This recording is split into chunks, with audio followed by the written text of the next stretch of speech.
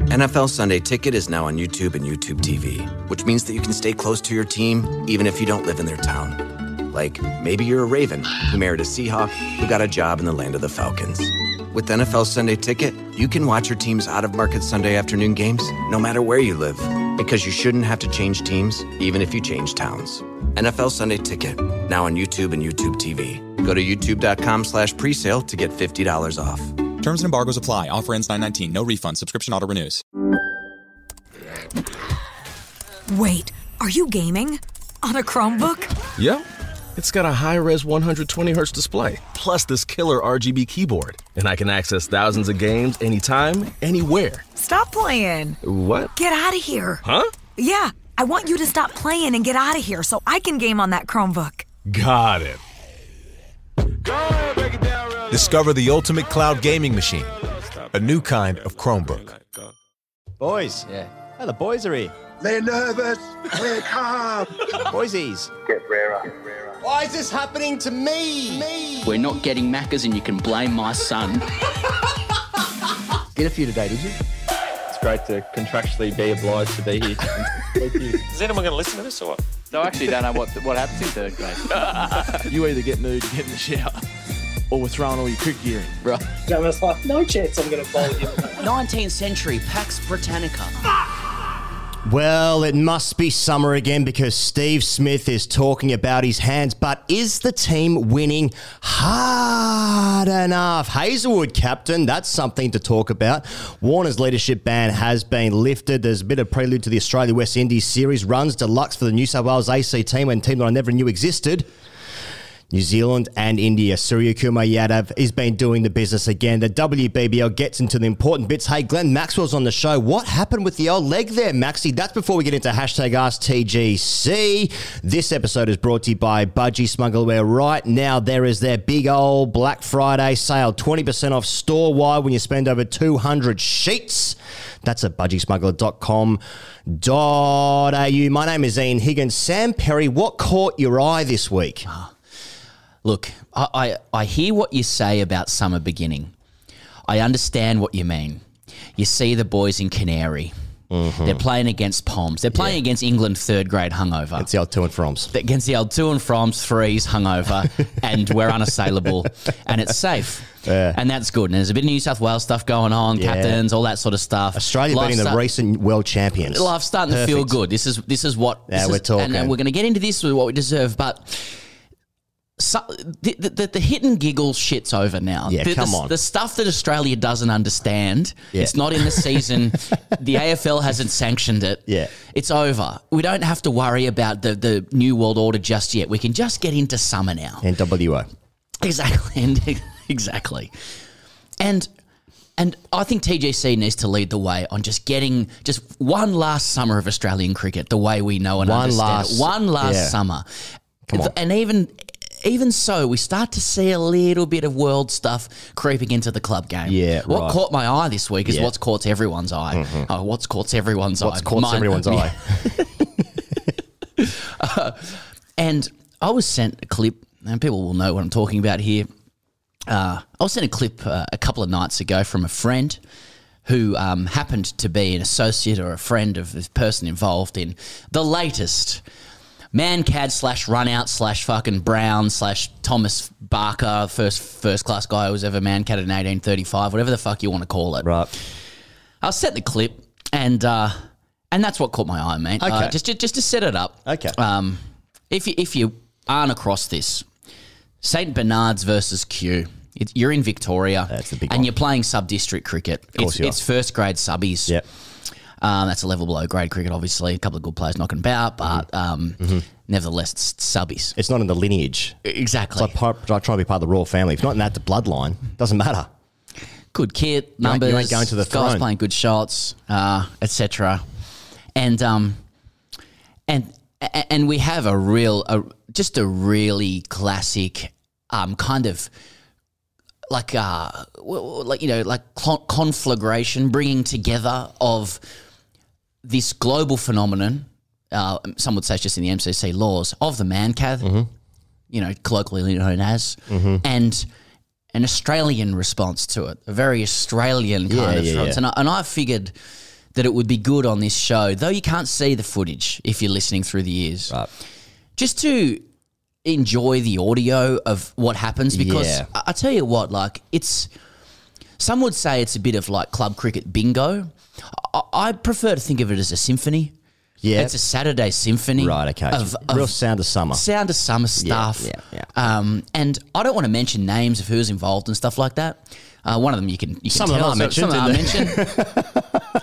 I actually watched his innings. He's quite a good player and a good bloke. But it doesn't really matter.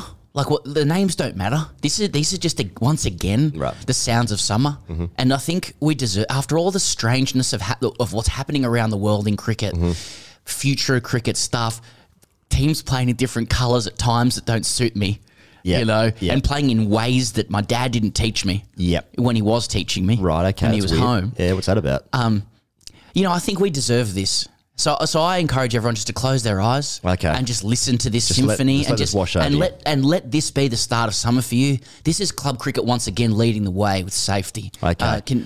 So the very first thing we'll hear is the man cad being executed. Here we go. Let's go.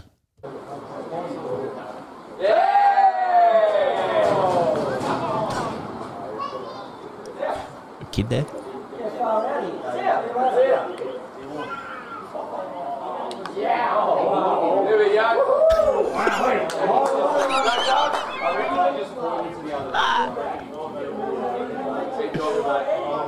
Does it keep walking? Warned him.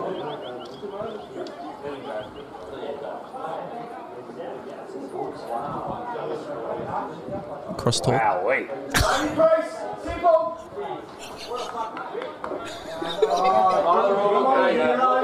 simple, Stanley Price.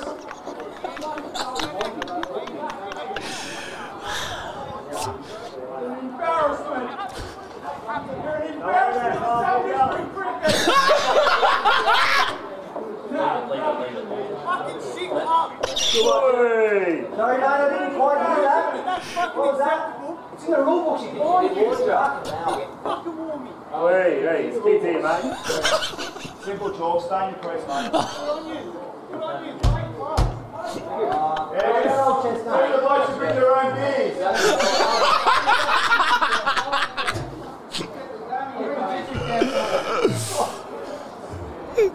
Cricket!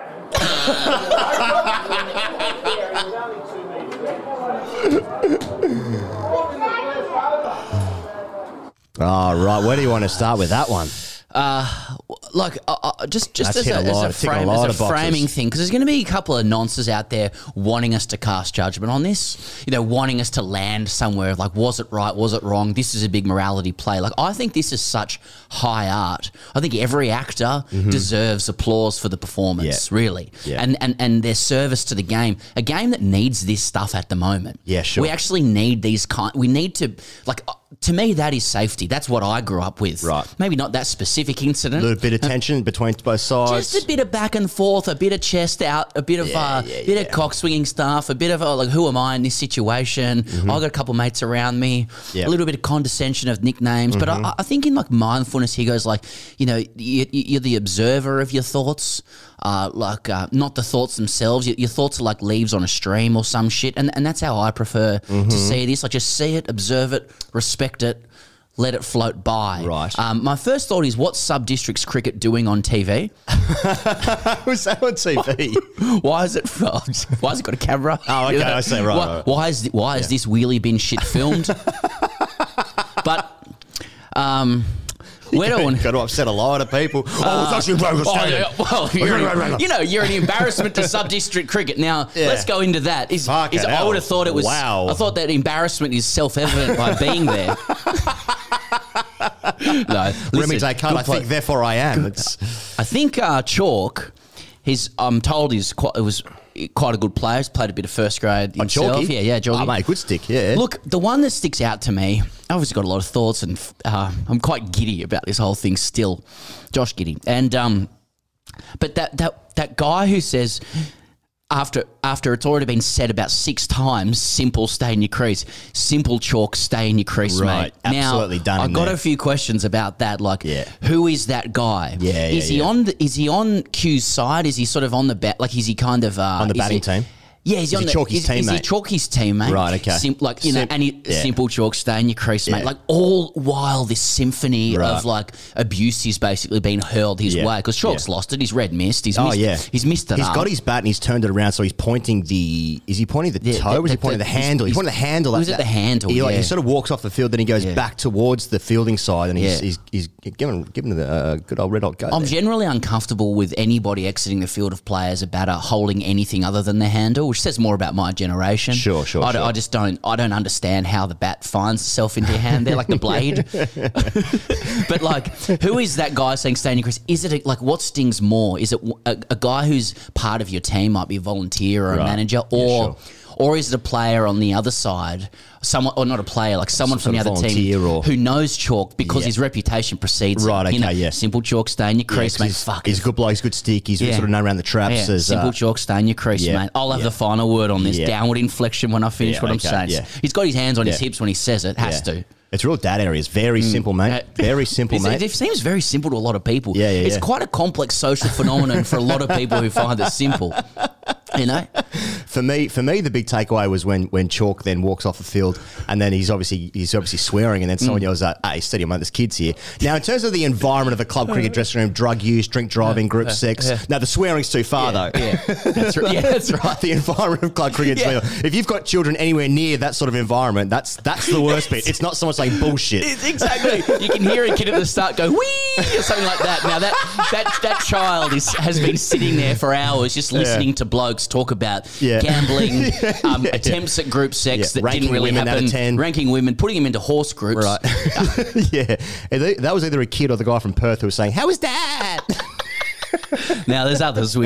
Now, there seems to be a back and forth about. I think maybe Chalk suggests: are you going to accept this at this club? That's unacceptable. That's quite kind of lucid thinking for someone who's out. You know, like just placing that question out there. But the response is, well, you're the blokes who bring their own beers. Bring their own beers. And many online, and there are many online who have a view on this. Yeah.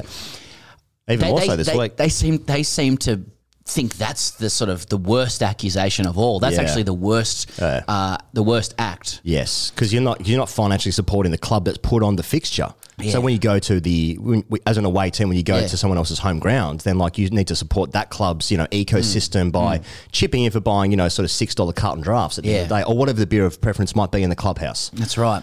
So if you bring your own beers, and it's like, well, hang on a second, you're not really contributing to what this tit for tat scenario is. But I just want to sort of put the devil's advocate out there on this. Like, firstly, like when we play, I don't know about you, but like the incidence of people going to the club afterwards together as teammates, teammates and opposition, having beers over the bar and supporting the club. Like in my experience, that didn't really happen. Now, like I know in England it happens. I appreciate that, and it's obviously a better thing. But if you bring your own beers, like perhaps you do that because some kind of overzealous timekeeper can say that's a case. If you sure. if you're late, and I think that needs to be factored in as well. But we don't want to mend any fences with the opposition because it doesn't help you as a club cricketer to understand that the other team are exactly the same as you, Shelbyville, Springfield. Like it doesn't help that they're actually nice guys if you know them off the field. It actually helps to ostracize them. These blokes are the shittest blokes in the club, and in the comp rather, and that helps to separate that. Now, if you go into their dressing room after play and share beers, share some stories, you're exactly the same as me. That doesn't help you in any way.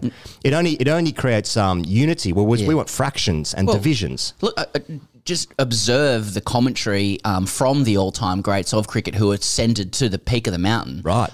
Who therefore understand the most about what it takes to win, across all generations at all times and all costs. Yes, this is essentially their criticism of world cricket at the moment: too friendly, too matey, too relaxed. Now, yes. Some would say that winning a world championship or winning a T20 World Cup may require a level of kind of relaxation and friendliness. I mean, sure. Matthew Mott said to the England team, you don't have to train at all if you don't want. Okay. For us, it was, we fell down because we lack intensity. Yeah. We lack hardness. We lack a little bit of mongrel, dog in the fight. And to that end, you make a good point because one of the comments I noted Oh, I'm going to take a breath here. But one of the comments I noted was Q involved. No surprises here. You know, and I was laughing because I'm like, you know, like. What would surprise me is if there was a comment saying, actually quite surprised this is Q. Normally decent bunch of gentlemen. Decent group of gentlemen from that club. That's very out of character. You know, Australian cricket survives on hate, you know, and this kind of thing. Like this is why I'm applauding this. Yes. I'm applauding this whole episode. Yep. Batter, bowler, fielders, the guys who run in and are really cock-a-hoop about it. Couple from St Bernard's who walking in a little bit more slowly. Yeah. What's doing here? Do I want to be part of this? A little bit circumspect about the whole scenario. I'm actually made of Jorgies. Right.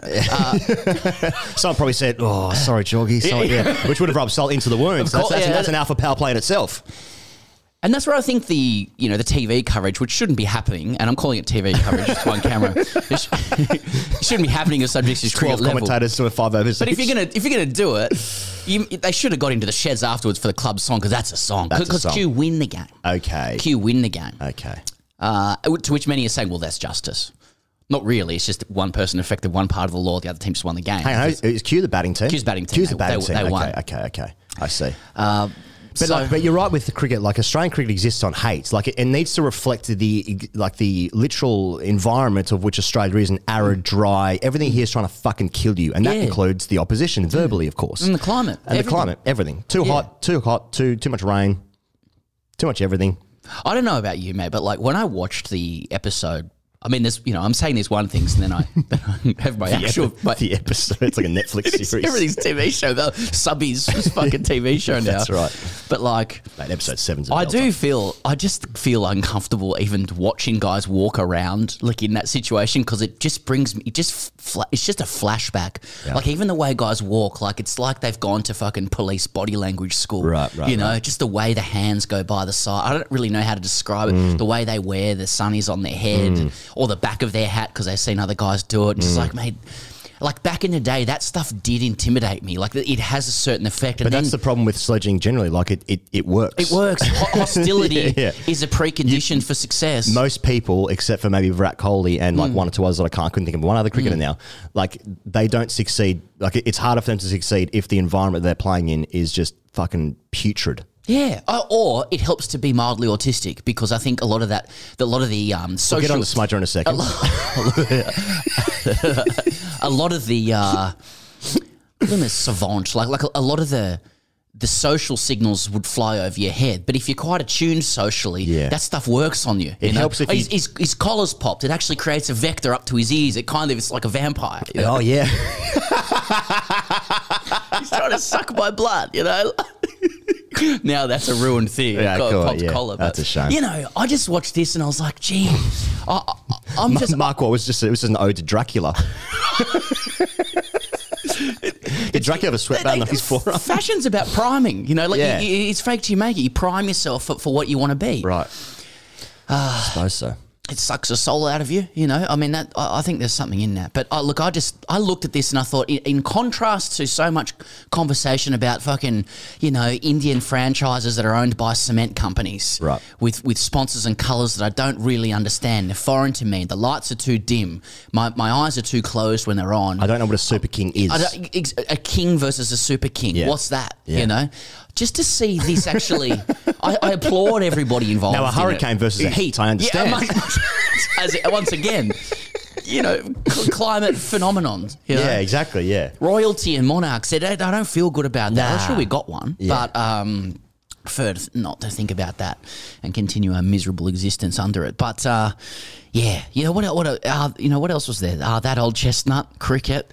To be fair, he's only 2 meters out of his crease. Yeah. Someone says at the end, I like this. Let's fucking go. You know, someone's been sitting there going, what am I doing with my life? Yeah. You know, this is a drab existence. And then that happens and they're alive. You know, they're like, this is what I'm here for. It has really worked out nicely that they are under some sort of awning, cum pavilion, different to a cum pavilion. And it could be both. Depends if the neighbourhood kids are trying to escape, like there was at Chatswood Oval for me. A lot of finger bashing going on. When I was trying to graft a 17 off 35 balls in 4th grade. Vivid. What's happening to Victor Trumper? Fucking hell. That's throwing me now. That's taking me I'm right thinking back. about vivid light displays now in Sydney, and but it's kind of Chatswood Oval and finger bashing. I'm thinking about kids losing knuckles. This is what club cricket does. This is rich. Rich. The echo of the they're almost guffaws. You know, it's a cacophony of people just protesting and but also like admonishing Chalk as he walks off the field. Poor old Chalk, he's copping it here. I've heard he's a good bloke. I don't know. A lot of people going into bat for it, so to speak. Right. You know, but even friends are hopping on. But I think if you are a friend of Chalky, who once again I'm reliably informed is a good bloke, and I'll be the arbiter of that. Simple Chalk, stay in your crease, mate. I mean, that's what I've emboldened here. See, if I'm a friend of his, that's existing for the next 10, 20 years. Anything he does, mate, it's Simple Chalk. It's Simple Chalk. He goes for a round of beers at the bar. Yeah. So what you guys wanting it? Mate, very simple Chalky. Very simple Chalky. Just the sort of just the apex of condescension. If he touches the ball any time this season, he throws up. Very simple, Chalk. Come on, Chalky. Just what is it about the tonality of that, the way that's said, that is like, that is why we'll never become a republic? You know, it's very simple, mate. See, it's not, is it? It's just not. Yeah. But good old Ashwin, he's infiltrated sub-district cricket in Melbourne. That's right. Once again, it's the Asian century. Yeah, exactly. I just as a little adjunct to this, he goes, if that's possible. Yeah. We're 20 minutes in. Yeah, well, fuck. Is this not the wheelhouse? You know, like after so long of all this is the highlight of the week. There's a big social, like a prominent social account out there called The Perfect Pitch, just taking pictures of pitches. I think it's run by a curator of some repute. Right. And he's written, having played cricket the last few weeks and not one spread being provided in Victoria, something has to change. That's over, and tea is part of the game. If you're in Victorian Premier Cricket, Sub-District Cricket, Eastern Cricket Association, Cricket Southern, Bayside, etc., and your club is not providing tea, have a long, hard fucking look at yourself and do something about it. Bring the spread back. I mean, that's a crisis, isn't it? Yeah, I remember during COVID, like literally during the COVID season, it started in the UK where people had to turn up in their whites and they had to have tea in their car. So people weren't bringing teas, they were bringing communal teas. Yeah, no, absolute non-skier that is. And that's why they'll never win anything in England. Oh, wait. But that's, I mean, we're past COVID now, like the COVID years, if you will, and I know you will. So I can't think of a reason. I'm pretty sure it's spiking again. Anyway. Yeah, I felt a little something this morning, but it's probably just syphilis. No, I think so. I'm trying to relate. Like, why aren't people bringing tea? I don't understand why people aren't bringing tea. Is it cost of living? Cost of living. Is the country off cricket just due to JL? If Langer's like, coach, I'm not fucking bringing tea. That's right. I'm bringing Tim Tams this week. Ask Heelzo on SEN. That's right, mate. We're not bringing tea hard enough. Literally sharp edges from pizza shapes. This tea's too soft. Who brought fucking Lamingtons? Too rounded. Fucking soft boys. Bullshit.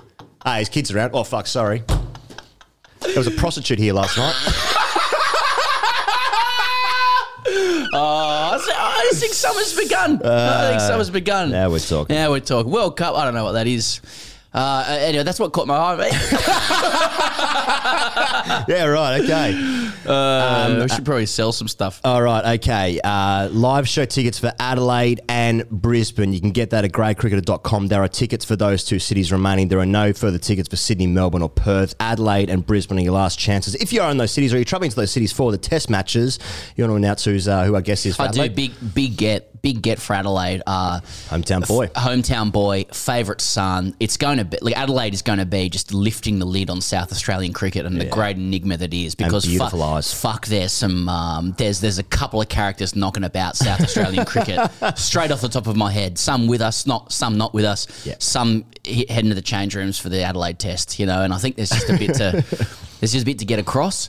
And so it's our pleasure to say that to lift the lid on all of that is Cal Ferguson, who's said he's going to join us. So it's Eyes, it's Rig, it's international cricket, it's South Australian cricket, and he's been a good friend of the show as well. And he's going to be able to travel to places verbally and narratively speaking that I think people who are in Adelaide before the game are going to be pretty keen to see. Make it part of your day if you're heading out. Yeah. We did Terrific this before. venue, Hindley Street. Yeah, Hindley. So I think Vance Joy's performing there at the moment or the week before or something. And we're giving it a good push to fill that place, which is a pretty fucking big place. So Adelaide, get behind it. Gradecricketer.com, click live shows there. And for Brisbane, that's at the newly revamped Princess Theatre. And JL, Justin Lang, is joining us for that one. Those tickets are going well for that one, but big venue, and we want as many people there as possible. So there's still tickets available for Adelaide and Brisbane. Gradecricketer.com. You can also get all the merchandise for TJC. The Adam Zampa TJC Get Rarer collab lids are all there as well. There's playing shirts, there's t-shirts, there's hoodies, there's caps, whatever you want. Gradecricketer.com. And, of course, Patreon for all of our daily reviews of all the days play of the test matches this summer. And hashtag AskTJC Fridays. And, of course, the Hall of Fame for hashtag AskTJCs are all there at patreon.com. Australia and England are playing an ODI series, apparently. The first match, England hit 291. Darwin landed 134 for 128. Cummins and Zampa 3 each. And Australia did it pretty easily. In the end, got it 4 down. Warner 86. Travis Head 69. Smith 80 red. So Australia won that one by 6 wickets. And then the second match at the SCG there, Australia hit 8 for 280. Smith hit 94. Marnus 50. Marsh 50. Adil Rashid took 3 for. And then England collapsed to finish all at 208. Bilbo, Sam Billings 71. James Vince 60. And then Stark. And then Zampa again. Also took 4 each. That's what's happened in the game so far. The crowd attendances have been in the 15 to 17K range, which has sort of brought some conversations around from just like the World Cup. Just like the World Cup, yeah. Ian Healy says that the team might be on the nose because they're not winning hard enough. Now, there's something. Now, obviously, you've mentioned a whole bunch of achievements from Australian players there, but let's pick up on what's important. Yeah. Well, they're playing against drunk England threes. and I'm here for it. 100%. Yeah. Like, I think that quote has swum by too quickly. There's been 2 big quotes this week. Yeah. One is very simple, Chalky. 3.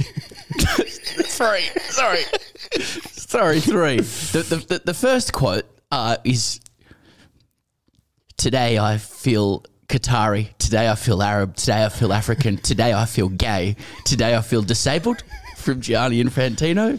I think that swung by too much. Well, I think when I was watching Steve Smith hit 80 red and 94, I felt gay and disabled. So I can relate to Infantino's comments there. I get gay. Well, I can't do what Steve Smith did. So I felt, that's how I felt. That's all I'm saying. It's just how I felt. Why is the least important cricket the funniest and the safest? There's a sociological phenomenon. I feel like cricket in the country has begun. Even the media is starting to comment on fucking palace intrigue within Australian cricket. It's in the news now. We are just so uninterested in cricket as a nation, apart from 10 discrete weeks. I think that has been the discovery of this World Cup. It is very circadian rhythm. It's just, and we're fucked. Dan Bredig wrote a good article this week, and I can't remember when it was, but it was this week, and he was just saying that I'm not sure what the period was that he was collecting this data from, or data, but it was basically November. saying that but from how many years ago it was. But it was saying that the average crowd attendances in November was 15,000 in Australia. And then in December, January and February, the average crowd was all 40,000 and above. Yes. I mean, that's amazing. From November to December to have, what's that, 250% increase in... Is that good maths? Doesn't sound like it. But if we go from 15,000 average to 40,000 in the space of, a couple of weeks. I mean, it also makes me think that I have no doubt that the crowds would have been significantly more for the T20 World Cup had the World Cup been in February or March. Yeah, I agree. I totally So agree. it's just a circadian rhythm thing. It's not summer yet because, as we know, rainy season stuff. But that's a problem because Australia, I think we've said this last year, so I won't labour it, but Australian cricket audiences have been conditioned to viewing of cricket that is based upon Australia having primacy in the world game, our summer having primacy, and that has been shaken up a deluxe by more economically powerful operators. So, for instance, even just thinking about like the Boxing Day test when like New Zealand and South Africa also tried to mirror their thing of being Southern Hemisphere nations that play cricket and they want to do a Boxing Day test as well, but then we never went there for Boxing Day. They always came to us for Boxing Day, as an example. But, so that's one. Look, Dan Brettig's data-based argument is one way of looking. One way of looking at why 15 to 17k people are there.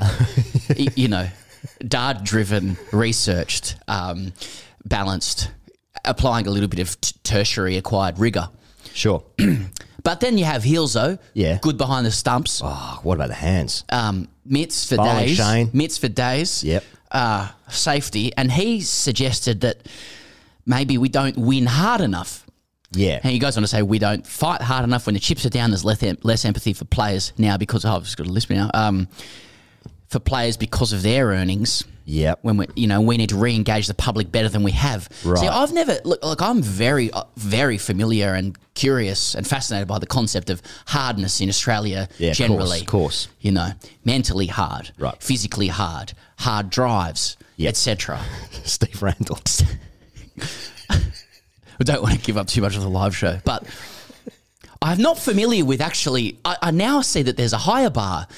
You got to win hard too, so you can actually win, but it's not hard enough. You can get the 6 points in a song, but if it's too easy, then what's the point? Then no one's going to turn up to the games if you're not winning hard enough. There's no sense of hardness to the victories. No, exactly. Yeah, and very I think what he's picked, that's. And, Zampa has a lot to answer for here. He's changed True Blue to Cella Luna. Right. Now, that's not hard. No, that's not got hard edges. That's soft edges and yeah, humour. Like it's too much. I can't do it. And so, to your point, these two games have happened 15 to 17k range, and all we're doing is we're exploring the information. Yes, we're kind of like Apple TV. We're sort of collating all of the different apps in here and all the different pieces of information. Right. Brettig says it's because literally Australians don't get out of bed in November for cricket, based on history and data. Right. He also says we're not winning hard enough. Right. And I think both have a place. Well, the answer is always somewhere in the middle. Of course, yeah. Depending on who wants to be a guest on the show or whatever. So, I don't know where you want to start with this. Like, I've always said one day cricket's a very important format. With these two I remember you wins. saying that last week. Yeah. Australia's unassailable. There's a bit more sun around, not really. We're beating hungover England threes. Smudge runs. He's found his hands for third year running, or new technique or something. Yep. But this time it's real. Stark swinging it. Zampa wickets. The new captains from New South Wales. Lengthening shadows at the SCG. New South Wales stuff, blokes in blue shirts at the members. World Cup's in 11 months. Silverware, safety. We're on for the World Cup. Okay. Everything's right in the world. T20 stuff frightens me. I don't understand this. Play in the wrong month. We don't pick Smith for that. Cummins finds it hard. I don't understand that. Countries that don't visit here in 10 discrete weeks, they make life difficult for us when we play that format. England's good at that format. I don't understand that.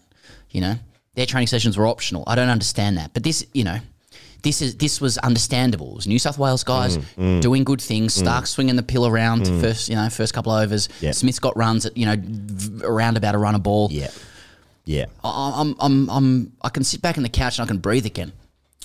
Yeah, I think Australia will be favourites now going to that 50 over World Cup in India in 11 months' time. Yeah. I can really see some jigsaw pieces sort of really come together. I can see them come together. Yeah. Like over the Windies and the Tests, looking all pretty good. Smith runs. Look, it's been a little minute, and he has changed his technique. So, and I like this change. And it's kind of like Shane Warne releasing a mystery ball every year, which later on he conceded never happened. He was just trying to market the game. Whereas just trying to get people to come in November. That's right. I don't think it's a marketing ploy from Smith. I think he's fucking around with his hands and stuff. But people like this change because there's less of something. Even though Smith is, statistically in the conversation, which we often have about the best since Bradman and breast since Bradman. Yeah, the breast. Chicken breast. Too tender, not hard enough.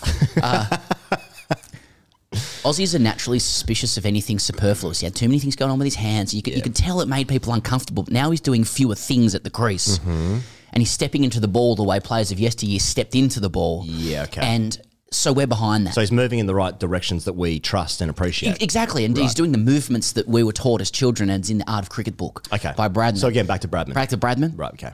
Back to Steve Bracks, Victorian election. Fuck, can he talk today? Nathan Bracken. Bracken to Bradman. The new book coming out. Forward by Steve Bracks. I don't know why it stopped in like 2007. Bracken to Bradman. There's a contest. Now, because we're talking about Smith. A lot of... Talk about captaincy stuff. So I saw, obviously, Cummins captain the first game. He was a 27-30i captain for Australia. And the next game, there was a 28-30i captain for Australia, which was Hoff. And I think the first thing to say about Hoff is like, how can't you like it? How can't you like that? Biggest hands I've ever touched. And I've touched some hands. They are the biggest hands I've ever touched. I just don't know how you can't like the entire presence of the thing. It's an elite bush horse. Yeah, it's everything. And it's country. Yeah. I mean, side mouth. He's offline. He's offline. Yeah. He's from the country, but he's friends with MS Dhoni. I mean, he's fucking touching every single part of cricket quietly and unassumingly in a way that Aussies trust. He is unassuming. He likes cold chisel. You know? He likes to ask sometimes who the fuck's the third umpire. We like that as well. He's got a side mouth fucking expletive in him. Exactly, yep. But he doesn't waste words. Nah. You know, he's economical with his words. Yeah. He's a fucking unbelievable test bowler. Second ranked ODI bowler in the world. He's number one in T20 cricket as well. Yeah. For a pacer, I think. Yeah. Oh, is it? Right. No, yeah. The Indiana Pacers, I mean.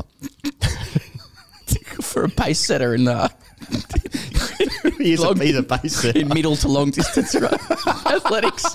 Is that Josh Hazlewood? No, he's a pacer, not a pace setter. Now, so Ronnie makes him skipper. Probably Como too. Says you can do it. We're probably grooming the public for there being a few captains while Cummins doesn't want to play. Cummins needs to rest. Yes. Well, it fits into the thing that Mitch Stark said afterwards as well. Said it's certainly impossible at the moment to play every game as a 3-format player. And then also said, I don't think playing 3 formats is something I can do for a long period of time moving forward now. So it all fits into this bit cycle. of rotation stuff. Mate, I'm seeing stuff like almost every week or every other week from some international player who's decided to stop doing one of the 3. It is completely unsustainable having 3 formats of and each format being the highest standard or caliber possible with all the best players available at the same time. It's completely impossible to do that because there's a fucking game every day, which is what the players are saying as well. Now, it feels to me like a diminishing of the product eventually. Isn't all 3 formats just it is unsustainable, especially when there's Australian teams that play at the same time as one another in different parts of the world. It depends what lens you view sport through, right? If you see it, if you're sitting in a suit and your job is to deliver on the bottom line and provide content for broadcasters who pay for the thing, then you don't see it as sort of a cultural pastime to be preserved where the best play against the best. You do it to the best of your ability, but ultimately it's a TV show and you get as much content going as possible. Yeah. Think NBA, think baseball. Yeah. It's just on, washes over you, blobby, we've talked about it. And what happens with players is players go, I can't... players like Glenn Maxwell, who we'll talk to in 40 minutes' time, they say when they lose a game that they're psychologically conditioned to, if they want to survive, to go I'll have to move on to the next thing. But then the public goes what the fuck? You don't care about it. Yeah. Why don't you like the country? What the fuck? I fucking work in the mines, And here's the thing, which is part of the blockchain. That's what I mean. Crypto mining. Yeah, crypto mining. Yeah, exactly. Yeah. What the fuck? You're not fucking with. Well, I've got tar on your face. You're not with Anyway, why you got tar on your face?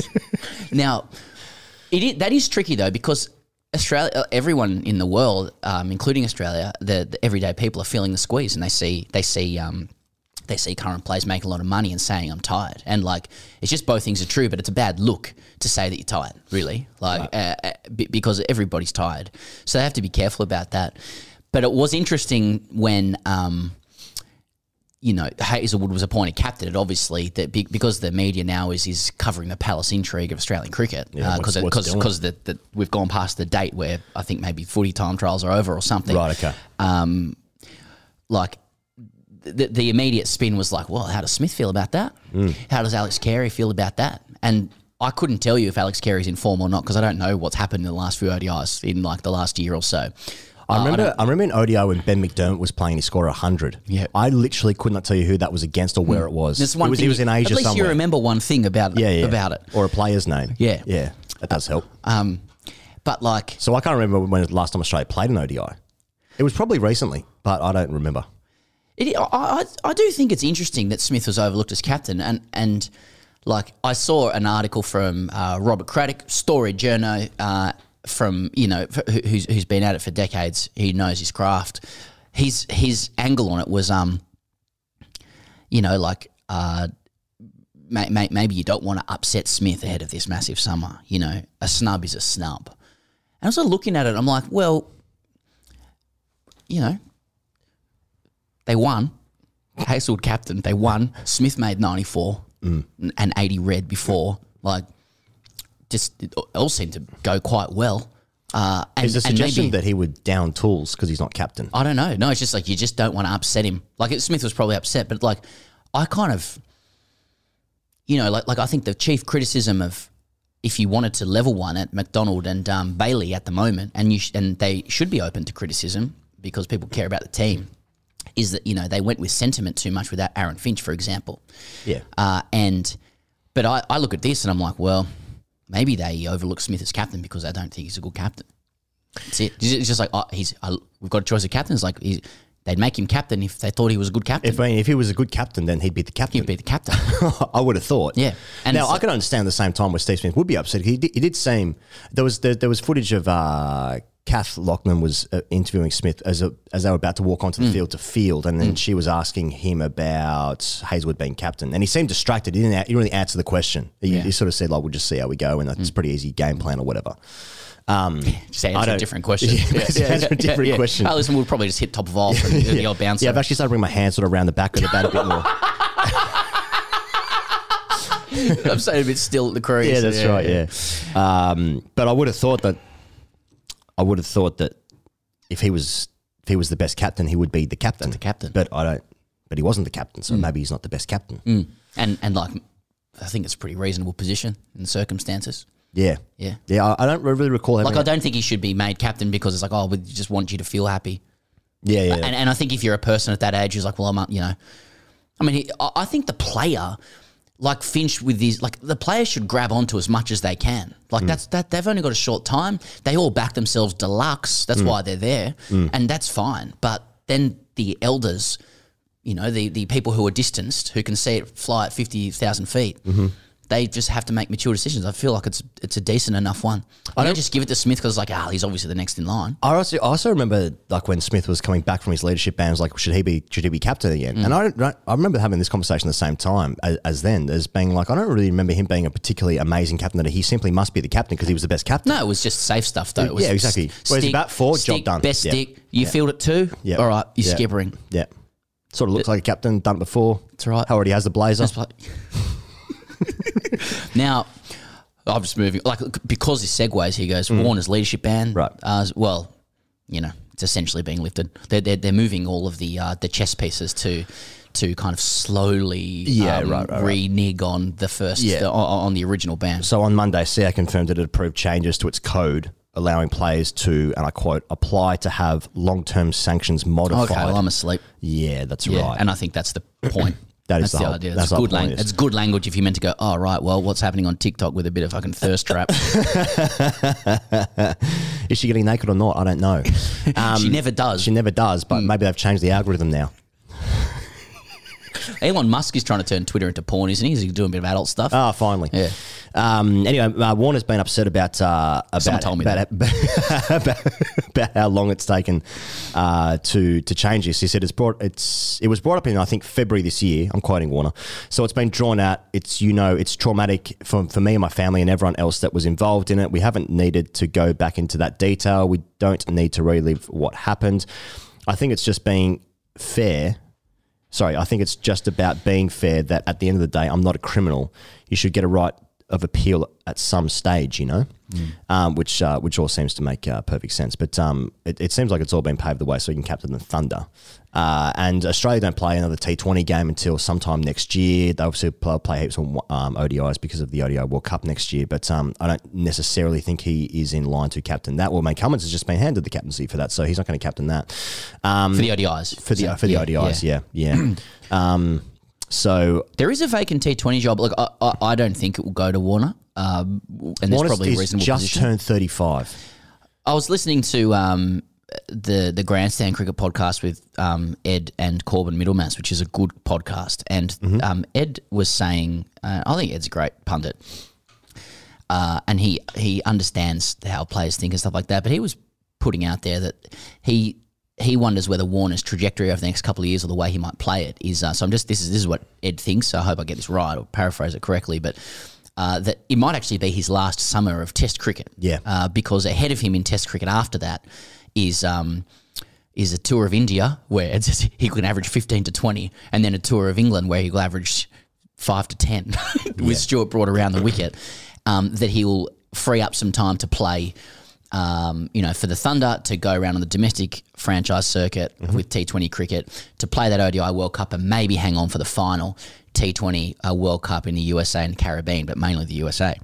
And that will also, if he retires at the end of the summer, he'll have played 100 tests at the SCG, I think. And but then Corbin was like, well, yeah, but he's got that dog in him, which is a good phrase. Like, he doesn't want that to be the final thing that happens. He won't want that to be the final memory of him at England to have been cleaned up by Stuart Broad. So he might go and have another go at it. And Cowan's like, that wasn't an outlier. That wasn't random. It's just Broad. If Warner plays, they'll pick Broad. It goes around the wicket. That's it. Which I think is interesting too. But I also think that might. I don't know who will be T20 captain, but I'm glad that they, CA's dragged itself to the decision here. It's taken a long time. And, the sky hasn't fallen in, the switchboard hasn't lit up on talkback, which is the general, measure of sentiment in Australia. That's right. Switchboard's lighting up in 1993. Yeah. And, I do think it is a concession implicitly that he was treated poorly and unfairly, and he was unfairly scapegoated, right. For stuff that went way beyond the indiscretion itself. Right. So the West Indies test match starts Wednesday week. In the meantime... that's right. In the meantime, the West Indies are already out in Australia. They stayed here from the World Cup, obviously, and they are playing against the New South Wales ACT, which is just a combined team of sort of fringe Shield players and first grade players and stuff. And the West Indies played. They've made 424 for 9 declared and 4 for 114, and they drew against New South Wales ACT, who made 4 for 426. They got the first innings points. Blake McDonald hit 177 red. Ollie Davies hit 115. A couple of other guys hit 50. Actually, Justin Damadano's playing in that game as well. He hit 50 as well, and the other guy whose name escapes me. The PM11 starts on Wednesday. Both Ashton Agar and Todd Murphy have been selected, I think, with India in mind for that game. But just doesn't bode well because the West Indies bowling attack was Alzari Joseph, Brathwaite was bowling. Name other players that. Jaden Seals, is he out with them? Jaden Seals, yes. He's a good player. I think Kemar Roach was bowling that game. It was like a full-strength bowling attack who bowled sort of 14, 15, 16 overs each. Yeah. Welcome to Australia. Here's a couple of roads to destroy you inside before we even begin. Yep. Zero chance of wickets here. So and we'll get a couple of first grade players to beat you on first innings as well, and a song. Yep. And it's a good song, New South Wales ACT song. Anyway, the PM's 11 game starts tomorrow, and then the first test is at Perth there, Wednesday week. He goes, just quickly, just to tie a bow around the summer beginning. Cummins meeting Gilchrist to mend the rift. Oh yeah, right, yeah. Just quickly, just imagine that chat. People who didn't pick up this story, right? Pat Cummins, according to the story, I'm not sure how these things come together, but the Cummins. Neither one of the player of those two people, Gilchrist or Cummins, commented on it happening. But obviously it happened then. It's like Warner and Slater fighting in the Maldives. That didn't happen. No, it didn't. Why are we talking about then? Oh, no, it didn't happen. Apparently it was over. No, I'm not going to say. Just imagine the chat with Cummins and Gilchrist sitting down. The two most normal people from their respective generations, probably. Yeah. When you're in a diplomatic kind of engagement. Like you've got to start with points of agreement. You know what I mean? Like let's agree that there's a couple of blokes floating around who are a bit how you going, you know? As a starting point. Let's agree with that. Agree. Yeah. A couple of floating around how you going. Not good or bad, they're just a bit how you going. Yeah. Let's agree that we're both very good at cricket. Yeah. You know? The sort of all-time great, impending all-time great. Right. But then after that, you're like, oh, why does Cummins have to do this? Yeah. Why does he have to do this? I know, like, I'm sure he sought out Gilchrist. You know, Gilchrist accepted it. So that's good, you know, that Gilchrist does that. I'm sure Cummins instigated because he must be like, can we stop getting fucking hammered anytime we don't win a game by an innings by just ex-players who'd be like, well, you see? But they just come across as a bit needy, I think, the ex-players. Like, it's a bit sad that they appear to need, like, eternal deference as to how to play cricket and the style with which you've got to play it. Like, you just have to do it like us. It's like the Old Testament God. You know, like just bouging anyone who doesn't worship him correctly. Yeah, angry God. Sometimes bouging them if they do correctly, you know, and you just got to accept it because he's God. Yeah. It's just that anything I say by definition is correct. Yeah. Fuck, there was a bit going on in the Old Testament. Oh. Frogs, locusts. Mate, he's smashing everyone, God. He's fucking angry. Oh, it was like Hayden walking down the wicket by medium paces. Fucking see you later. Get the fuck out of here. Exactly. Deference at all costs. I'm going to chest this down the ground. Yeah, you know, it's like I feel like the current generation just realised they'll never be as good as Dad, you know, or good enough for Dad, and Dad knows that too. And that's the dynamic. Right. And so like all kids, they just forge their own identity. They do it their own way. You know what, with the cargo shorts and the skateboards, you know, and the video games. Okay. And yeah, it's kind of sad that it comes to that. But I hope that the older generation like just stops smashing them all the time because they dared to want to do things in a way that works for them during their brief period playing for Australia. Yeah, you know. Yeah.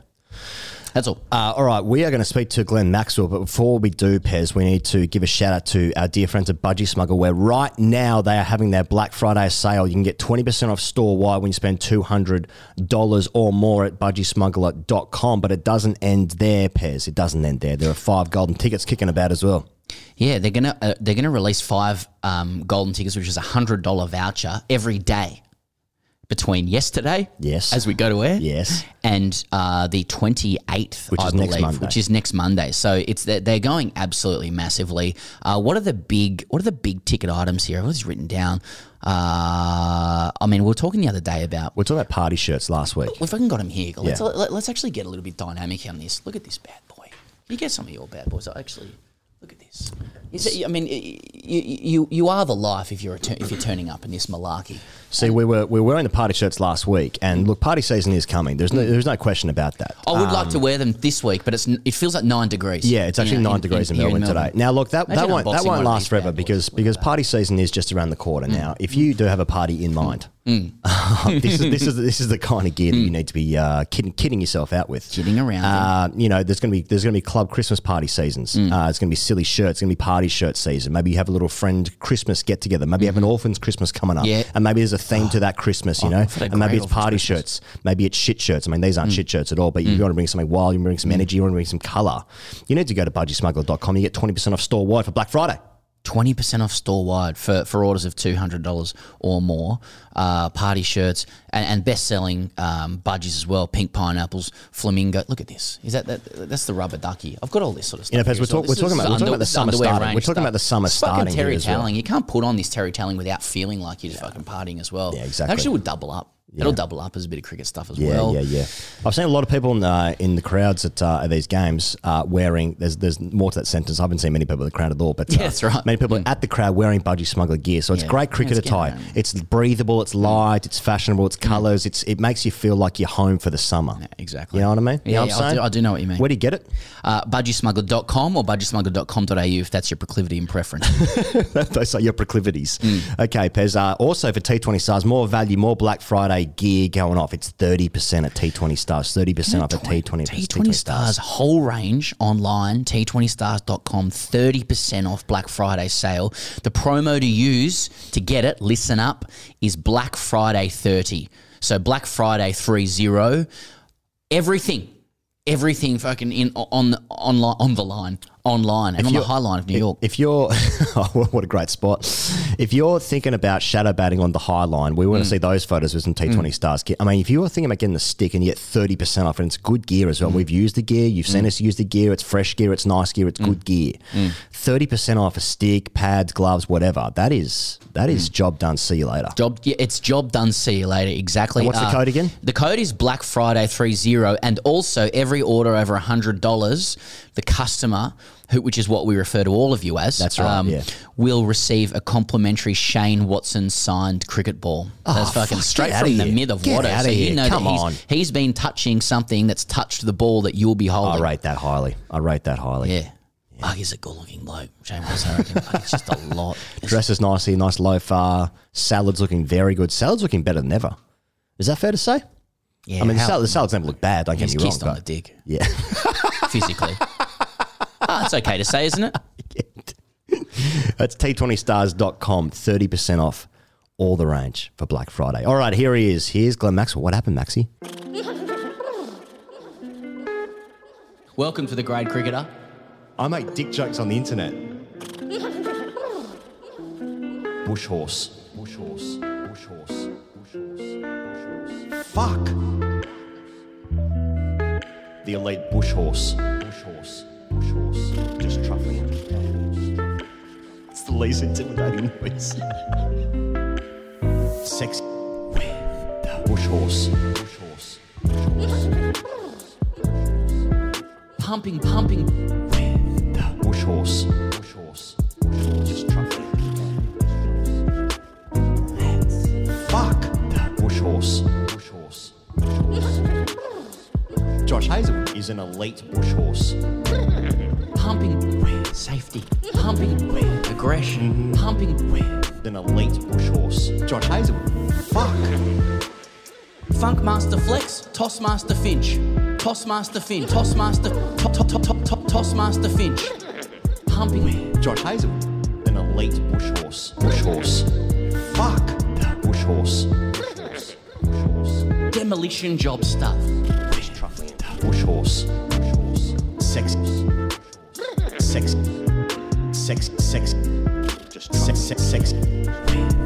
Bush horse. Bush horse. Bush horse. Who hasn't fucking cleaned the stables? That'll do, boys. Absolute pleasure to be joined by the explosive, dynamic, and deeply injured Glenn Maxwell on the show.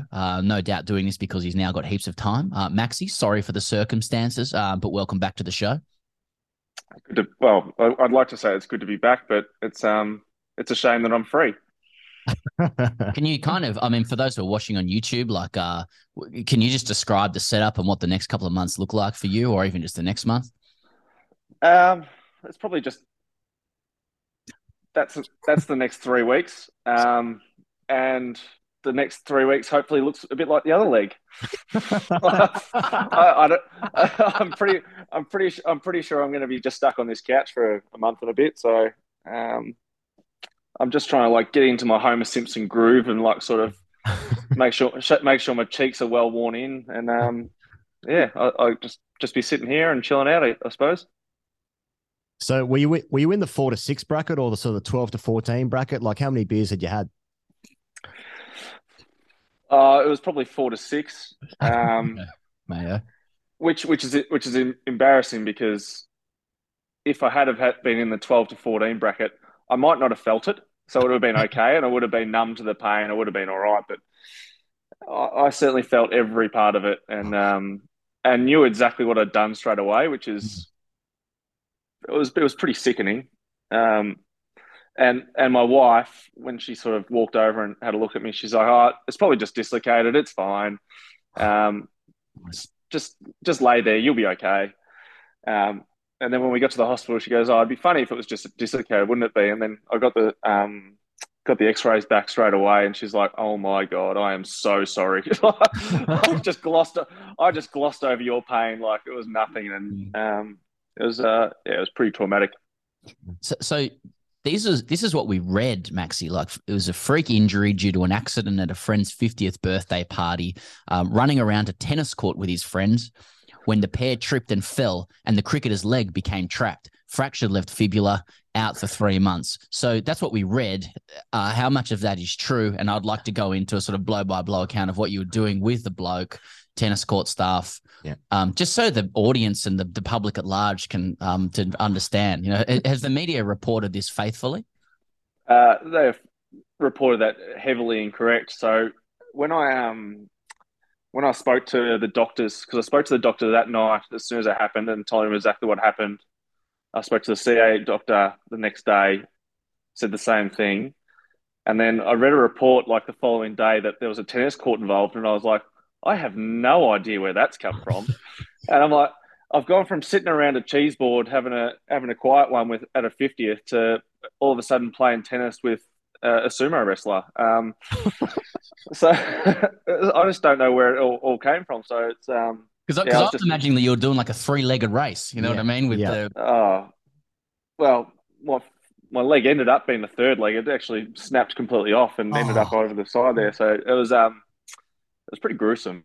But yeah, it was so innocuous. And as I said in an interview yesterday, I've done a lot of dumb things on and off the field where, like, I dove on the boundary, ended up hitting the fence, and like not a scratch. Like, I'm fine. Like, jumped into a pool which is probably not deep enough to do a bomb into, and like going, oh geez, that was pretty shallow. I probably shouldn't do that again. Not a scratch, absolutely fine.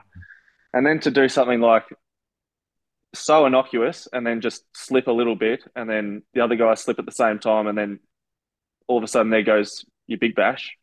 It's just so strange and so weird and frustrating. So it's just annoying. So you were just like you were walking and you slipped and someone else slipped and you just got caught? No, I was in I'd say a half jog. Okay. Wasn't moving too fast, and I was sort of half chasing him, and then sort of he turned around and I sort of slipped a little bit when he stopped, and then we both sort of held on to each other, and he's a bit bigger than me, and unfortunately I ended up slightly on the wrong angle where my foot got stuck underneath, and he fell on top of the leg, and it made a horrific noise, and I heard and felt it and knew exactly what had happened straight away, which is I wouldn't wish that on anyone. And it was pretty horrific. And I'll tell you what it reminded me of straight away. I remember when Nathan Brown broke his leg at I think at that stage it was like Telstra or Colonial. Yep. Yeah, get it right. And it could have been one of like 7 names. Telstra. Yeah. And he was sort of like in shock at the time. There was no sort of emotion, and I sort of had that sort of, after 2 initial like loud screams, I went through the same sort of clarity and like just sort of told everyone, all right, this is what's happened. I just need everyone just to give me a little bit of space. Just broken my leg.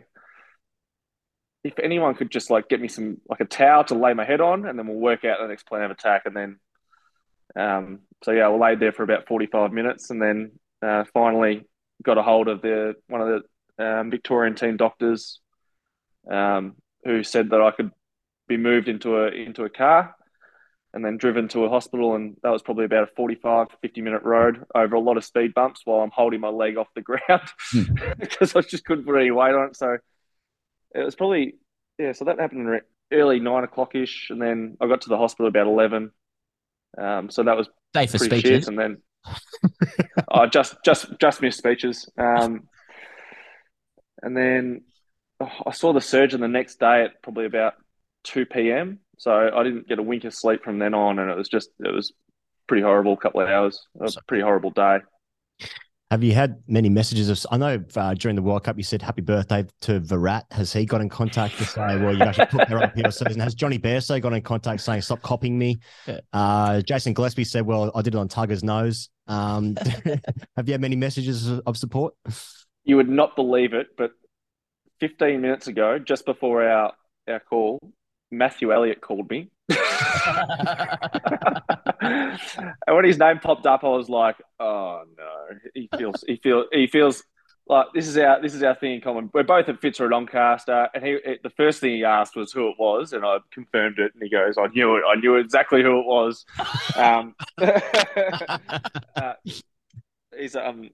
But yeah, he's been around our club for a while now with his two. Sam playing there as well. Zach did start at Fitzroy Doncaster, his other son. So, yeah, he was good to chat to. And he said, "Oh, anytime you need to talk, I've got plenty of experience around this." And yeah, it was it was an odd number to sort of just pop up on your phone randomly. So you're obviously like protecting the identity of the person you were entangled with, and we don't know why you were chasing him and whether you were playing catch and kiss or sort of just trying to tag him. But that doesn't matter. It doesn't matter. But is this person that you were entangled with, like, are they involved in grade cricket? Is this what we're saying? Is it another grade related? Has grade cricket stuffed us here? I did play a lot of cricket with him at Fitzroy Doncaster. Okay. But he was also my TAFE teacher at one stage when I was at Cedar. Okay. And he's still very heavily involved. And but yeah, he's had I wouldn't say a tougher week than me, but he hasn't had a great week. We've been in contact pretty regularly, but yeah, he's pretty flat about the whole incident. He came off okay, presumably, as well. Well, he's bigger than me, so I wouldn't have made. If the roles were reversed, I wouldn't have made a dent. It wouldn't have been a problem, but unfortunately, it was just the wrong way around. Well, if he's a grade player, he's probably just trying to get another game for the Big Bash, take out one of the stars, get himself in. If COVID hits again, there's a good chance he might be in. So he's knocked off one. He's just got 18 to go. I was going to say, if he's involved in grade cricket, I didn't know that. Then presumably this also means that he and Matthew Elliott will get you down to Fitzroy Doncaster just to help out with the boys as well, but throw a few balls. You'd be pretty keen with his free time to get down to the club, I don't know. Just feed a few balls into the bowling machine, stand behind the net, sort of critique their techniques and all that sort of thing. I'll be there. I might do some scoring. That might keep my days going. Do you know how to score? Oh, well, I did. I feel like I did it a lot as a junior. I absolutely loved doing it. And then apparently someone said they tried to score the other day, but the scorebooks had changed. And I was like, oh, no. It's like the new iPhone that you've got to learn all the new apps and the new buttons that you got to press. And I'd be the sort of person that would bring in my pencil case full of like different coloured pens. I think I'd really enjoy that. I'd be a nuffy. I'm a nuffy, so I would actually enjoy that. I mean, while we've got you, I know it was about we wanted to clear up a lot of stuff about the injury and whatever, but because you played in the Australia team in the World Cup, you now have to explain everything. So, lots of our audience will have. Why didn't we win? Yeah. Why did we get what we wanted all the time? No, lots of our audience will have heard or observed criticism about things like, Finchy speaking of tiredness, or others talked about lack of intensity and emotion. And Hilzo said maybe we don't win hard enough. And some other popular guy called it un-Australian. Do you regret now not netting more and making angrier faces in the field, or maybe running faster to your spot between overs, patting more blokes on the bum, drinking beers more aggressively, even though, on the other hand, England, who won, their coach said they didn't have to train? Just looking back on the World. I wish I was probably more active on Instagram, posting photos of passion and great win today, boys, and it's me celebrating a 50. Maybe just I wish I probably had done a little bit more things like that. I think that's a very English thing, and that's probably why they won. They were very, I suppose, social media centric. They knew exactly what their fans wanted. It's like Liam Livingstone hitting the ball out of the stand and going, "Great day today, lads! Great win by the boys," and him doing everything. So, I think I probably should have done more of that, and then hopefully we would have got the fans on side.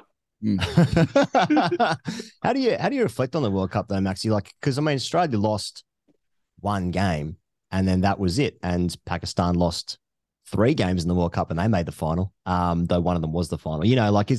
Is that just the nature of the tournament only being 5 games? Is it in any way linked to what happened in the UAE where Australia were underdogs going into that, or is it just that's the nature of T20 cricket where it's just unless you're perfect or things go your way, then you're not going to make a final?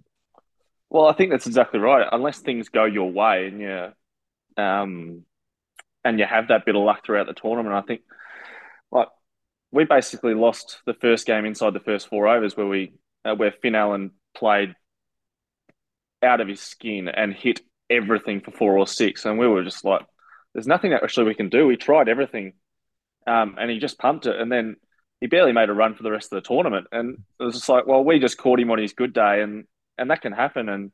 And we know we've done that to teams as well. Stoinis did that against Sri Lanka, where there is nothing they could have bowled that wasn't going to get hit out of the park. So we know we had the ability to do that. Unfortunately, we just weren't able to throw the first punch in that game. And all of a sudden, we didn't. The one thing I do get frustrated at is I would have loved to have played that game against England. And win or lose, at least just sort of see where you're at as a team. Like that would have been amazing. I think it was a sellout at the MCG. Two teams, whoever wins that will probably be in the finals. And I think that would have been a really good sign of where we're at. If we lose that, sure, throw the abuse at us. Not a problem.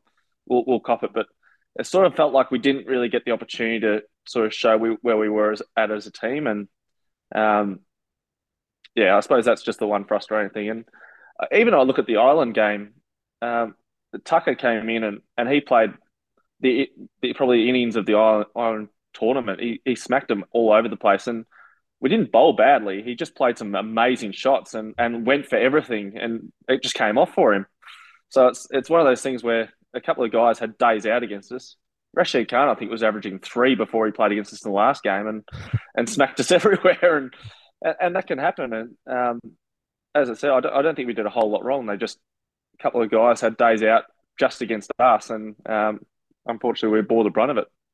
Funny when hearing you describe what happened, Maxie, and like you seem to reflect a very kind of modern psychology about T20 cricket that mightn't connect very well with how a lot of guys from yesteryear might use cricket, you know, like, but like I do think it's interesting, you know, you obviously made those comments where, you know, it doesn't mean anything and you move on pretty quickly, which was definitely reported faithfully and not taken out of context. But it was exactly right. But I thought it was a really candid comment and like about the kind of psychology that's needed to survive in international cricket in 2022. You know, it's just kind of how you have to see things. But like a lot of the older guards seize upon it and run it through the principles of yesteryear, you know, where your life's got to be on the line every minute. You're wearing the green and gold and nothing else on earth matters more. Like, does it frustrate you that there seems to be like a disconnect between like the direction of international cricket where you're always moving, there's always a new game, you've got to adjust yourself mentally as a result, and the expectations of like former greats and maybe the public who are just very like nationally focused, summer focused, exclusion of all else? Like how do you solve that? Just solve that. Solve the disconnect. Jesus Christ. It's so hard because I look at yesteryear, they're all our heroes. They're all the guys that we used to watch growing up. They played in their 2 formats. They played their one-day cricket. They played their test cricket. And we all loved watching it. There was no other outside tournaments for them to be involved in. So we were basically just waiting the whole year for Australia to play in a tournament. And when they did, our full focus was there. These days, we've got cricket that runs 24/7, 12 months of the year. And players have to choose their own breaks if they want them. If they're out of form, they might want to keep going to try and find that form. If they're flying, they might want to break and have a month off here and there.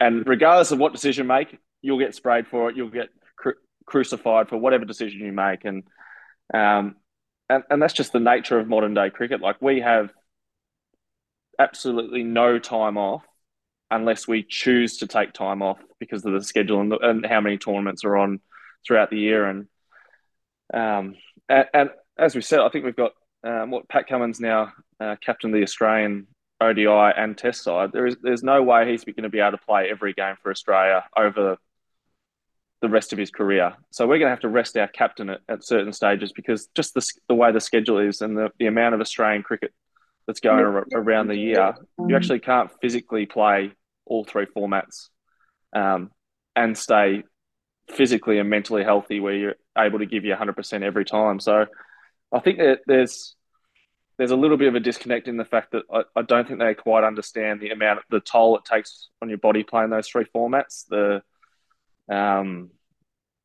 amount of other things we have to do, I suppose, these days. And yes, that comes with like extra money. Yep, we get paid very well these days, and that's a byproduct of what they did in the yesteryear.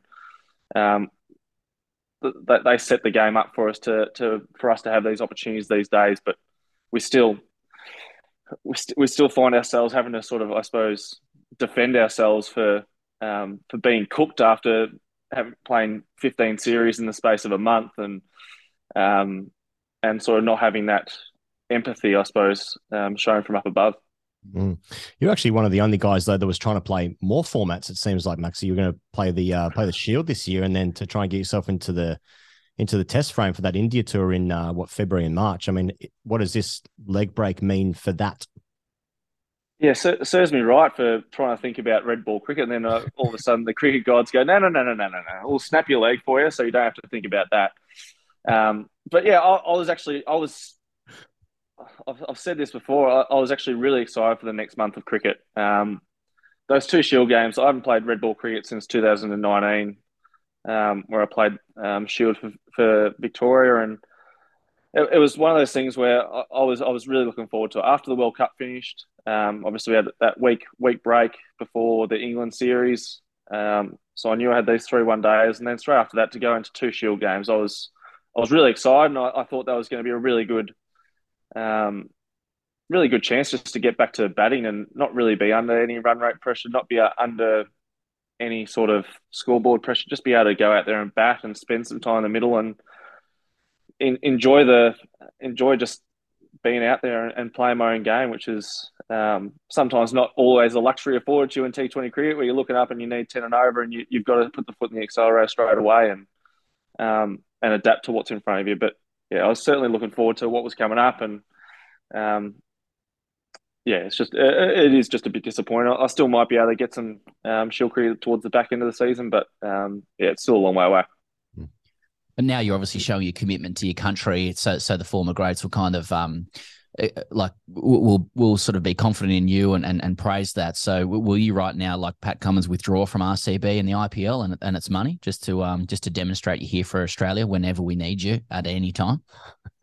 Not a chance. I'm 34. I've got to cash in every opportunity I possibly can.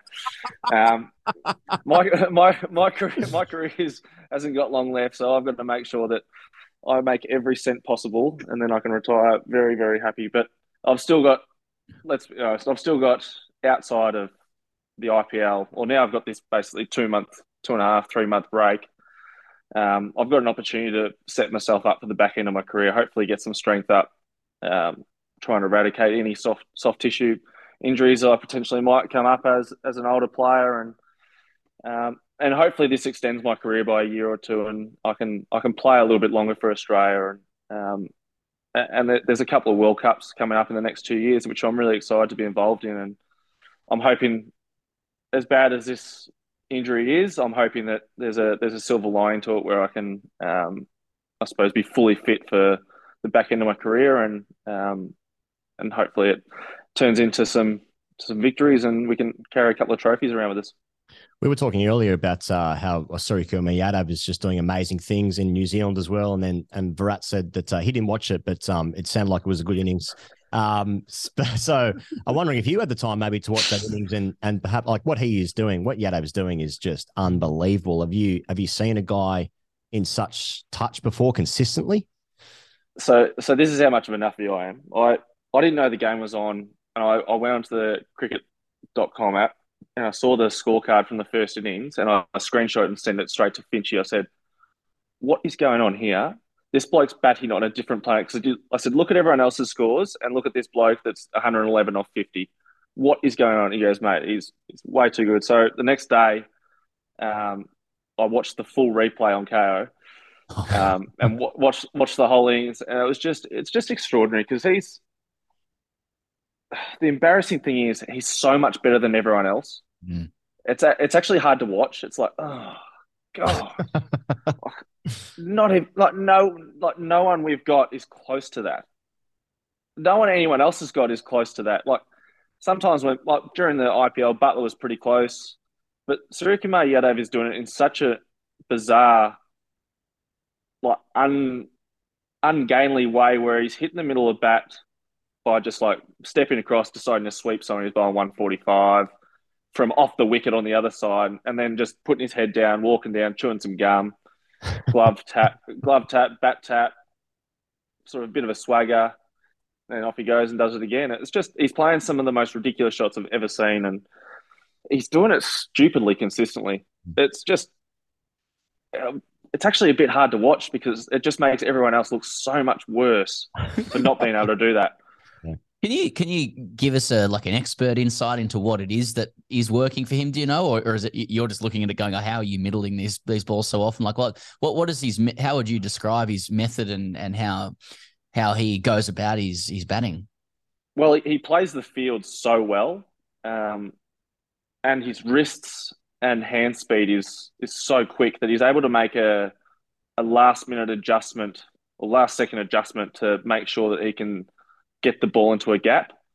I think early on in his innings, he plays and misses a little bit because he's going so hard at the ball. He's trying to put the bowler under so much pressure.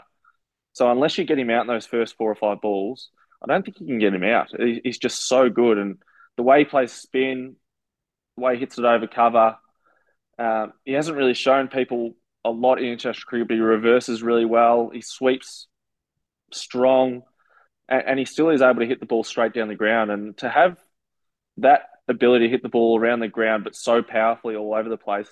I mean, he as soon as a quick bowls fast over the top of the stumps, all of a sudden he's already moving in position to hit a straight bat shot over fine leg for 6.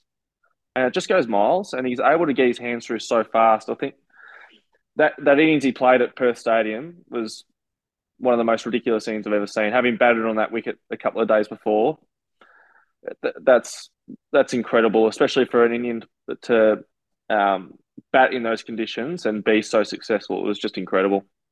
Yeah, he'll obviously be hoping for a Big Bash contract soon. Then, if he keeps playing like that, we don't have enough money in our whole entire cap to get him, so there is no chance. We'd have to sack every player and then sack all of our Cricket Australia contracted players, and then hope that he takes unders. How do you go watching the Australian team? Obviously, they're playing in the ODI series at the moment. I found when you are injured, not playing. If you choose not to play, then that's fine, mentally speaking. But when it gets taken away from you, not to be able to play, that's excruciating, right? So how do you find watching the Australian team play and Smudge just sort of chip it around for 80 off 110? No, I actually really enjoy that. And the funny thing is, I think when they're in the field, I sort of go into captaincy mode a fair bit. So I'm already thinking about what I'd do, what I'd change, fields I'd have for certain things. And as soon as they make a change that I agree with, I'm like, yeah, great stuff, lads, great work. It's like I'm there. It's like I'm fielding it mid off, and I'm yelling at them, going, no, we need to change this. Nah, they've been going really well. And nice to actually get a series win over England. They've been such a difficult team to beat in white ball cricket for a long period of time. So for us to get 2-0 up against them is an awesome effort by the guys. Even after resting our captain after the first game, which was interesting. I didn't expect that, but looked like Hoff did a good job, and it'd be interesting to see your captains today. I mean, you mentioned captaincy, Maxie. Everyone's been asked whether they want to be captain of the Aussie team. There's a few vacancies coming up. I mean, you just had Ricky Ponting come out in your corner. That's got to feel pretty fucking good, doesn't it? Hunter come out, Maxie. It does feel pretty good. Actually, the stupid thing is, I did a interview with Punter at Kookaburra about a week and a half ago, just before I got injured, and we sat there and talked about his cricket bats for about an hour.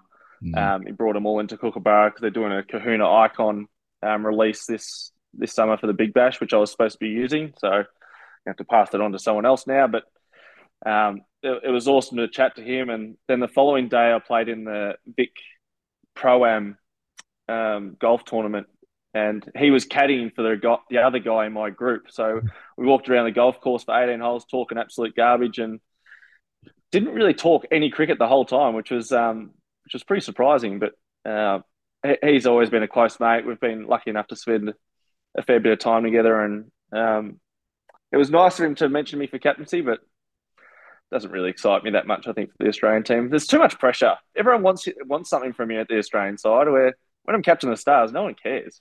It's like, I can just sort of go off to the side and sort of, oh, well, yeah, it was probably my fault. But no one writes weeks worth of articles if I stuff up for the Stars, but stuff up for the Aussie team. And all of a sudden, your position's under pressure. You suck. You're holding the team back.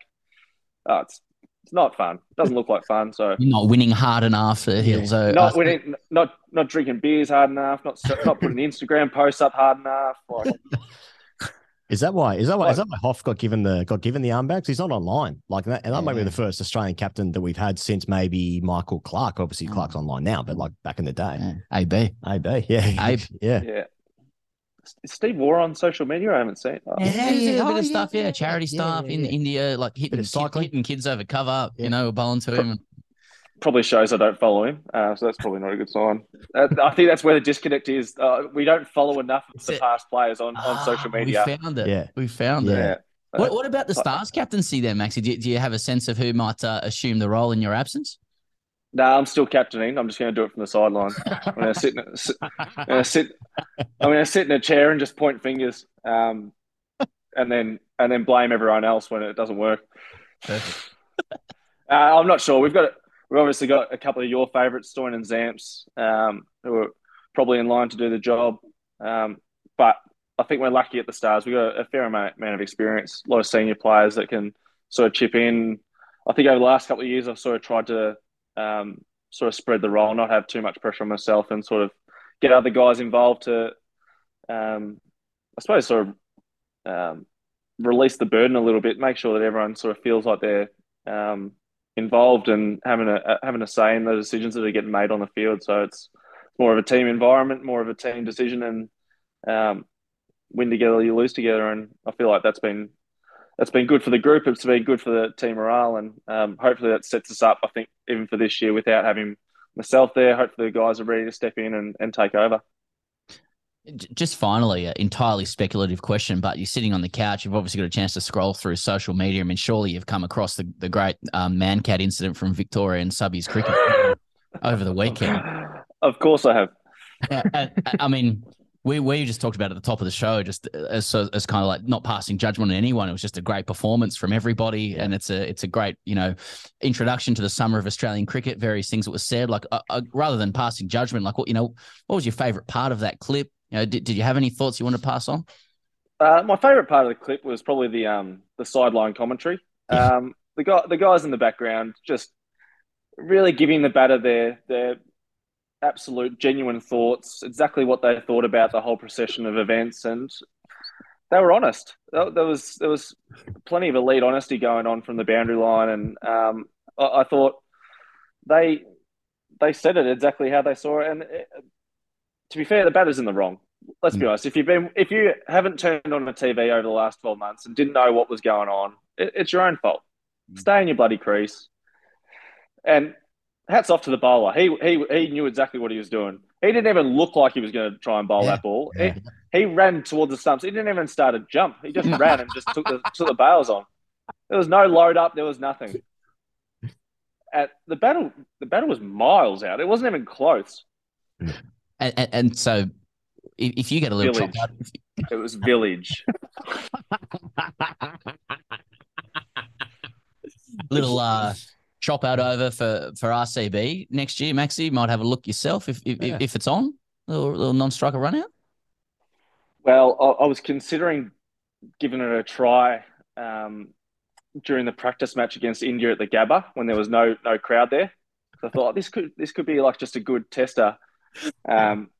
One way, but unfortunately, I had Rohit Sharma sitting on his bat at one end and KL Rahul on strike, and they were about none for 70 off 3 overs. So I was like, they're not in too much of a rush to swap strike. They're just hitting 6s and 4s. So I don't think they really care about the quick single too much. So I didn't really get an opportunity. If I had a bowled at the back end, I might have given it a crack. But yeah, maybe RCB. I think that's what they're looking for me. A bit of X factor, a couple of run outs, and we're always looking to tick off 1 run out per game, and now it's actually a run out.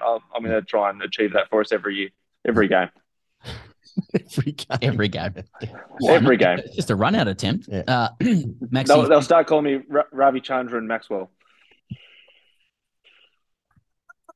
If they haven't already. Yeah. That's if they haven't already. Ravi Chandran, thanks so much, mate. And I think I think it's pretty big of you to submit yourself to this sort of stupidity. A difficult week for you, mate. So we're wishing you the best in recovery. But all that stuff aside, I also hope the mate that did it to you gets to go in the Big Bash and get you down to grade training as well. Let's hope for his sake anyway. Cheers, Maxi. Thanks, guys. It's the Gabba.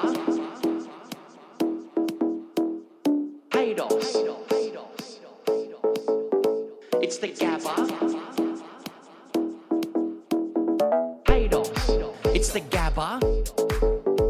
There's nerves. Every man and his dog has a fundamentalist opinion about what to do on a wicket that does literally everything. Hype, humidity, HADOS.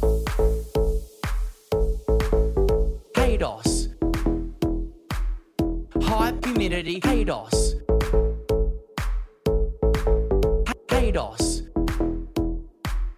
Hype, humidity, HADOS. Bump 'em out. Bump 'em out. Bump 'em out. Into submission. HADOS. Into submission. Bump 'em out. Into humidity. Bump 'em out. Into HADOS. Bump 'em out. Into submission. Hype, humidity, HADOS. If you think about it, and then if you think about it, and then bump 'em, HADOS. If you think about HADOS, bump 'em out into submission. Hype, humidity, HADOS.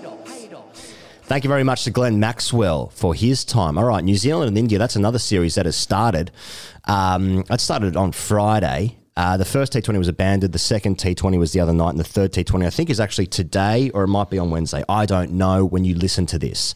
There's also 3 ODIs coming up after this. Now, in the second T20, India made 191 for 6 and Sky hit a 49-ball century. He finished with 111. I think it was red off 51 balls.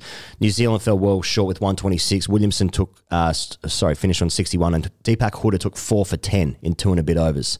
But it's all about Suryakumar Yadav, mate. I'm not sure if you've seen the innings. I've seen it. It's everything. It's everything again. Small boundaries, sure. It's just no one is even close at the moment to the level. Now, at one point, just before the World Cup, Rizwan was actually the number 1 ranked T20 batter in the world. Now, Rizwan has obviously done some good shit, but Suryakumar Yadav has been doing the most outrageous shit. I can remember. I can remember in a hot minute anyway. He's taken it to a new level.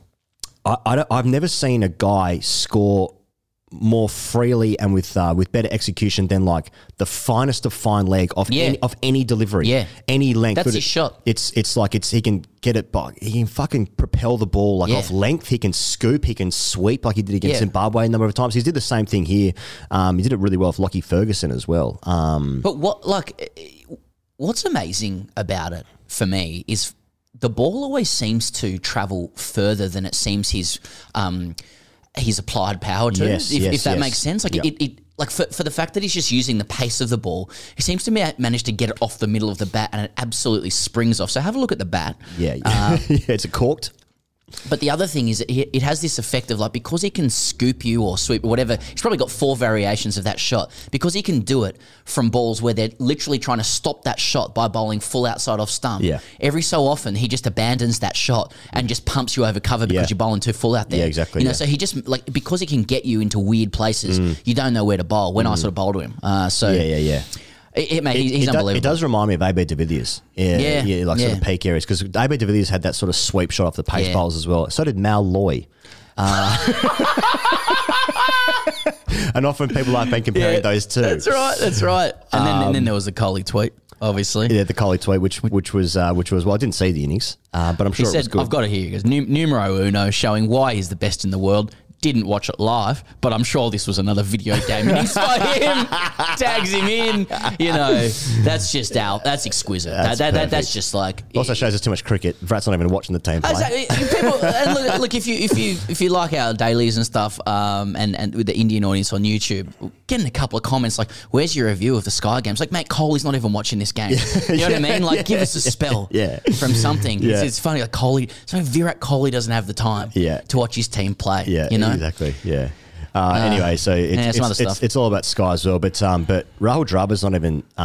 He didn't go with the team after the World Cup. Nor did it's a very different team as well because Hardik Pandya is captaining. Laxman's coaching. Everyone's absolutely cooked. Here's a good one as well. Kane Williamson is going to miss the third game today or tomorrow due to a medical appointment that they've had booked in for a while. So they didn't say what the medical appointment was, but the medical staff said they've had this appointment for a while. It's been hard to get with his schedule, so they want to keep it. So he's missing a game because he's got a doctor's appointment. What the fuck is going on? Too much cricket. Well, Kane Williamson can't even go to the fucking doctor's office. I like in the notes it's like due to a medical appointment that they've been trying to book for a while. Yeah. I mean, maybe he's going to a specialist for something serious. You know, look, it is hard to get in there, but that is fun. Yeah, I like that. There's so much cricket on. It's like, listen, I've got a doctor's appointment. I've just been trying to get this for a little while. I hope he's okay. Obviously, obvious caveats. The BCCI sacked their entire selection panel after the World Cup, which they've called a disaster, absolute disaster. And there has been it's a LinkedIn style ad for the new selection panel, and it's been about what the roles and responsibilities of the new selection panel, and they included things like picking the best team possible, ensuring bench strength, watching the Ranji Trophy and other international games. So real groundbreaking stuff about what is actually required of a selector, but they're going to start picking the best team possible, which is interesting. That's just symbolic stuff, isn't it? It's just like that loss was that was an unacceptable result in the T20 World Cup. Clean sweep, everything's fucked, everything's off. I got to say, for India, the semi-final was, as with Australia, bare minimum.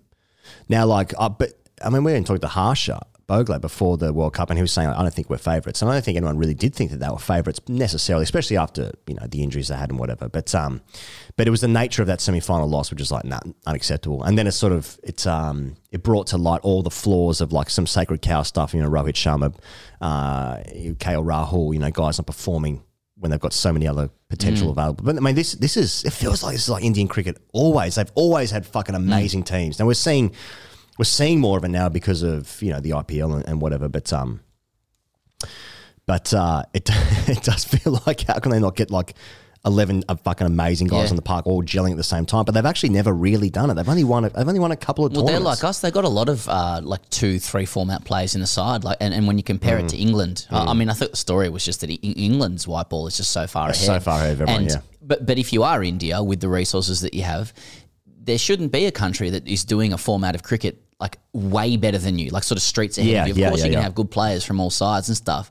And so it's like with Australia, some structural change needs to happen. I think this is being mooted that, there's a couple of older guys that might be moved on. I think that it's so obvious with the way the schedule is going and stuff. You're just going to have specialist red ball, specialist white ball. Yeah, isn't it funny because before the tournament, Kohli was people were saying Kohli he hasn't done it in a while. Should they keep picking him? And then he turns out to be the bat of the tournament.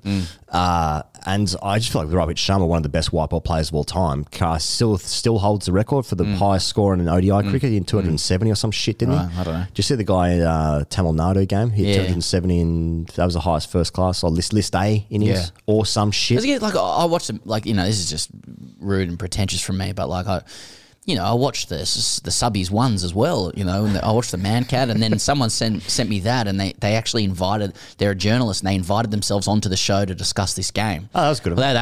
They said, you should have me on to talk about this. And I was like, mate, brother, you're way off the pace with what I'm interested in right now. We want more feedback. What happened to Chalky? I didn't say that. But it's just I'm sure it's apparently just got dropped by CSK or something, and then he hit 270 in an Indian first class game.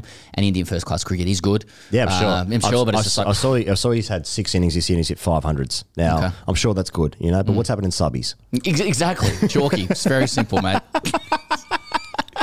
Anyway, good luck to the new selection panel for India, who are going to start picking teams that are good. Okay. All right, the WBBL is getting into the real shit now, Pez. Now the Sixers are already into the final. It's going to be at North Sydney Oval. They actually broke the record by winning their last game. They've won more games ever. More games than any other team in the WBBL history. They beat their own record from WBBL. Now, it annoys me when they call it WBBL 03. Now, that's the third season. This is WBBL 08, apparently, except it's 22. Oh, I see. Yeah, you know what I mean? Like the addition. Yeah, that's right. Yeah. I do think of Southerners as additions. Anyway, they're into the final and they're doing really well and they've got the best team ever. The Eliminator... 11 games. 11 wins. 11 out of 14. 11 out of wins. Yeah. I'd be upset they've actually lost 3 because that team is fucking unbelievable. Yeah. Not just unbelievable. Yeah. Now, the Eliminator and the Challenger, Six are straight through the final. Six are straight through the final. Bear Park. Right. Saturday. So Adelaide Oval is where the Eliminator and the Challenger is going to be. The Eliminator is the Heat versus the Hurricanes, and then the Challenger is Adelaide Strikers against TBC. So that's what's happening in the tournament. We're into the business ends. Now there's two points here to talk about. Pez. Rachel Haynes has retired, and she got a nice send off in her final. Sent her game. off today. Absolute sent off. Absolute sent off. She played her last game for the Thunder. Talia McGrath just fucking gave it to her. Really out of line, yeah. Quite shocking. Shooter. Just like knocked her over. Yeah. That last game was at North Sydney. That was a big derby as well. That was Sixers and Thunder. And Rachel Haynes, like she was in at the end as well, and there was thinking about who's writing the scripts. This is what's going to happen. Yeah, she was like 30 red or something in the end, but they fell a few runs short. So that's it's been a remarkable career for Rachel Haynes. One of those players that's done fucking absolutely everything, has won everything. Yep. It's safety. It's real the word, safety, but it real is safety. And now she's doing stuff for the UN. Do you remember we're still outside the MCG? Oh, yeah, UNICEF, yeah. UNICEF, sorry. Yeah. The UN. Come on, mate. It's got the same letters. I was halfway there. Hey, Megan Shook took 6 for 19, the best WBBL figures of all time. Indeed, against Rachel Haynes' Thunder. That's more safety stuff. That's pop. Mate, I was watching the WBBL the other night. It was actually Rachel Haynes' last game, and I noticed the sheen of the lids. Have you noticed this? There's a higher gloss on the sheen of the lids. No, I haven't noticed that. I like it's it. Important. I like it. It's really good. I like like with Sixers, if you're going to be magenta. Yes. If that's going to be colour, I want it to be Technicolor. I want it to have a little bit fluoro. of a exactly. Yeah, a little bit of an accent, you know? Yeah. I need that. And what we're getting into is the Australian team in white ball cricket having yellow lids. I don't understand why that's still not a thing happening. I literally had that written down. I was gutted that I didn't mention that at the top because that's the main takeaway from the absolutely gutted, mate. Main takeaway from the guts all over the floor, mate. Got a knife. I've gutted myself. Gut myself like a fish. Because I haven't been able to talk. Don't stab yourself. Fillet me. Mate, I want to fillet myself over that.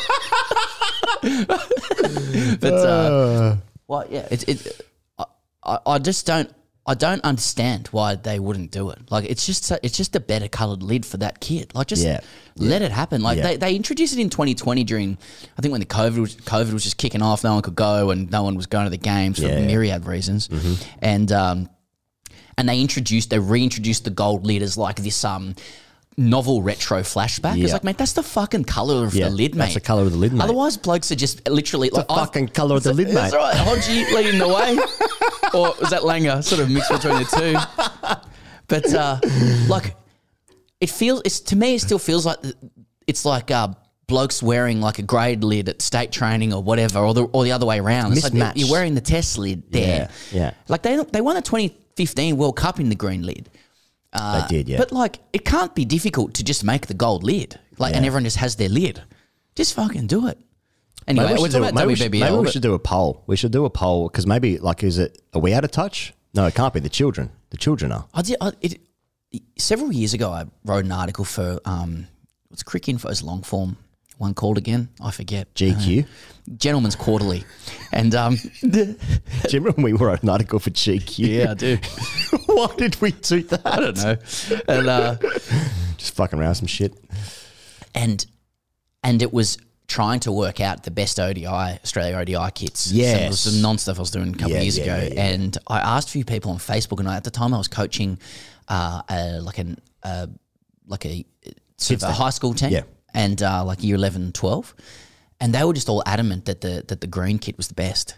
Yeah. And it's like, fuck, that's just, so it really is just classical conditioning. It's just, it's what you first fall in love with. Yeah. You know, it's just adaptation to that. So maybe they would think that, but the gold lid's just so novel and camp and good. Yeah, exactly. You know? Exactly. I think it's ODI cricket. It's camp. If your colour is going to be yellow, then like make it fucking yellow. Yeah. Like lean into the yellow. Yeah. Like Like they do with the IPL. Chennai do, don't they? Yeah, exactly. Just go all out yellow. Feels good. Gold is strong. Why do we get that colour? I feel like gold is the best colour. Canary, whatever you want to call it. Now, WBBL, other things. Yeah, what are other things? This was before the last round, but I think Pez has had a great series. Yeah, really good She's series. the second top run scorer, maybe fifth. She's in the top 5 run scorers, 41, striking 121. She's also using her own bat. What's that called again? JP Gavin's bat. Yeah, but it's like hers. What's it called? Oh, she got her own kit range or something. Yeah. Yeah, right. Hang on, let me type it in. That marketing's worked. Obviously, we know she's got it. There's some general awareness of it. Yeah. New bat range. Yeah, we'll talk about it. I mean, we would call Loftberg, Oak Hill, and St Ives. That were the 3. Oh, yeah. It's got 3. Right. Yeah. Staple. Ash Staple. Okay, got it. Staple's the range. Staple. Looks good. Yeah, okay. I'd expect that. I expect nothing less. Yeah. Ash Gardner is one underneath. Ash Gardner is basically the top 5 batters, top 2 bowlers, I think, for runs and wickets. And she's striking 153. Mate, the other night against the Thunder, she hit 80-something and was just fucking it's Sixers deluxe. Elisa Healy's 10 runs off the pace there. I'm going to say Ash Gardner might hit the cleanest ball in the WBL. Yeah, I think that's clear. There you go, I've said it. Oh, wow. Someone said it, yeah. Wow. Yeah, okay. That's a huge call, mate. Don't at me. Aaron Burns is 6, so 4 of the top 6, something like that. Bats. 6 are 5 of the top 10 bowlers as well. It's, it's good. I just think they're always contributing, the Australian women and the New South Wales women. They're just always letting us know how things should be. Yeah. Amidst this complete flux of cricket that I don't feel comfortable with. Well, as long as the Sixers win, that's all we care about.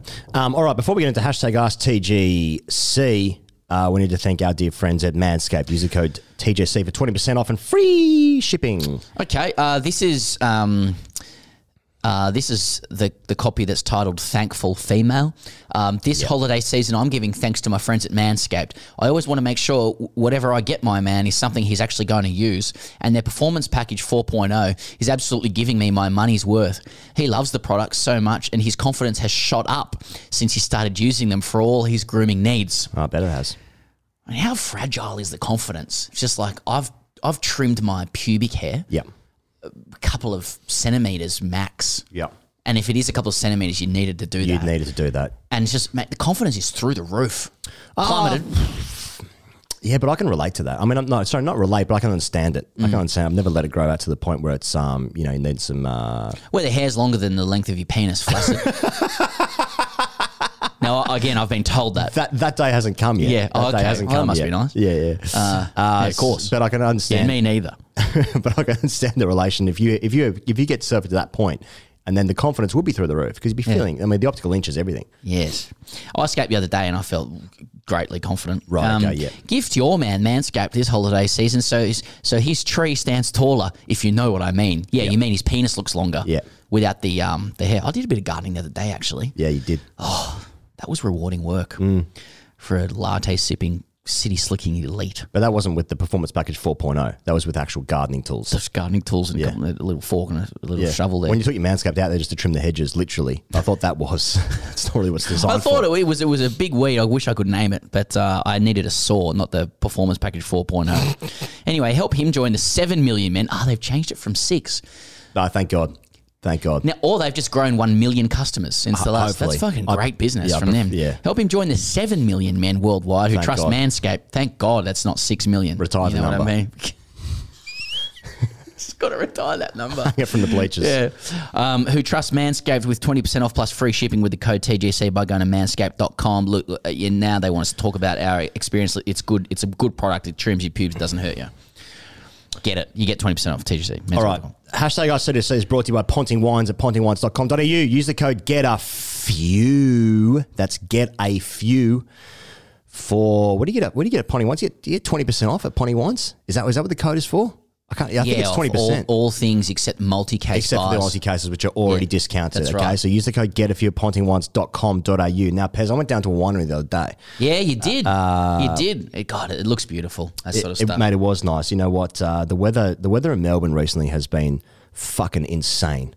So the weather didn't necessarily turn it on for us, but you're down there for a couple of wines. And let me tell you, it was just a real treat. It's a lot of people go to wineries in different parts of the country, different times of the year. So it's a nice winter getaway for some people. Yes. But it is gorgeous having a nice glass of little glass of something. Did you go through the full gamut of colours of wine, or yeah, we did. You stick to we did a little cellar door. Cell there. Was Brad Hodge. Oh, what do you mean? Host? Yeah, a couple of cellar doors there, Matt. And then we went for lunch. So play at Marvel there. By the way, my Marvel, my grade 60 gram. Is he on fucking fat pizza? Anyway, you get 20% off the multi-case buys at pontingwines.com.au using the code GETAFEW. We'll be getting a few down our gullet at the live shows as well, I think. Yes, we will. So please go to pontingwines.com because the season is upon us for wine drinking time is what I'm saying. Mm-hmm. Hashtag ICDC, Luca, boys. In the wake of Ireland's great victory against the bastards across the Irish Sea, I'm very conflicted. I had secured the chop after a circuit the night before. Starting off with a morning route, I remembered that Ireland were playing some white ball stuff.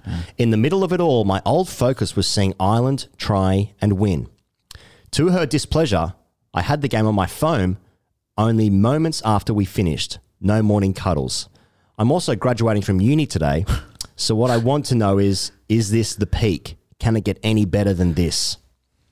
No, Luca, on your cosmic journey through life, with all of the available beauty and depth available to you, an Irish man, seeing Paul Wilson pull up the stumps because the rain was with coming an umbrella, against England. clearly keen to get the fuck off the ground and deny England the victory for his countrymen. Whilst he's just had a circuit with his friends the night before, he's met a consenting woman. Yeah, and post coitus, he's got the phone out. He's streaming. It's in 4K. It's pure. There's no lagging. Yeah, and that's the main thing. That's what I want to know. What's the stream like?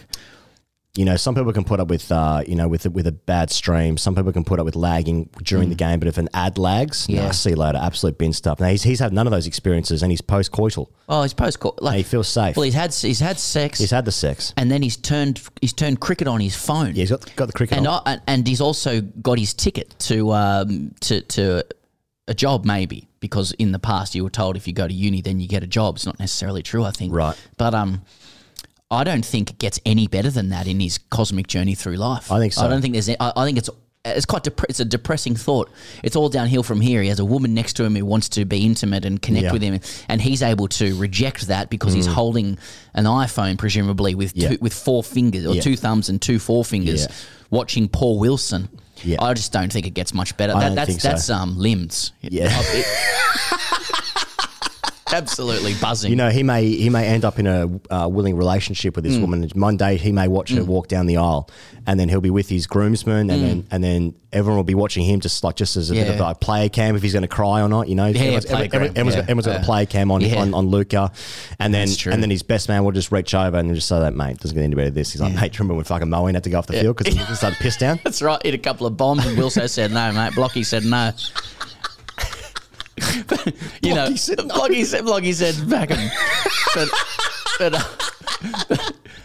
He sort of becomes a person of some profile, and he's asked me what was the greatest moment of your life, about kids, marriage, whatever. No, mate. Yeah. No, it was having a bit of cum dribbling out of my penis. Rejecting the intimate advances of a woman, knowing that I'm picking up my fucking my degree tomorrow.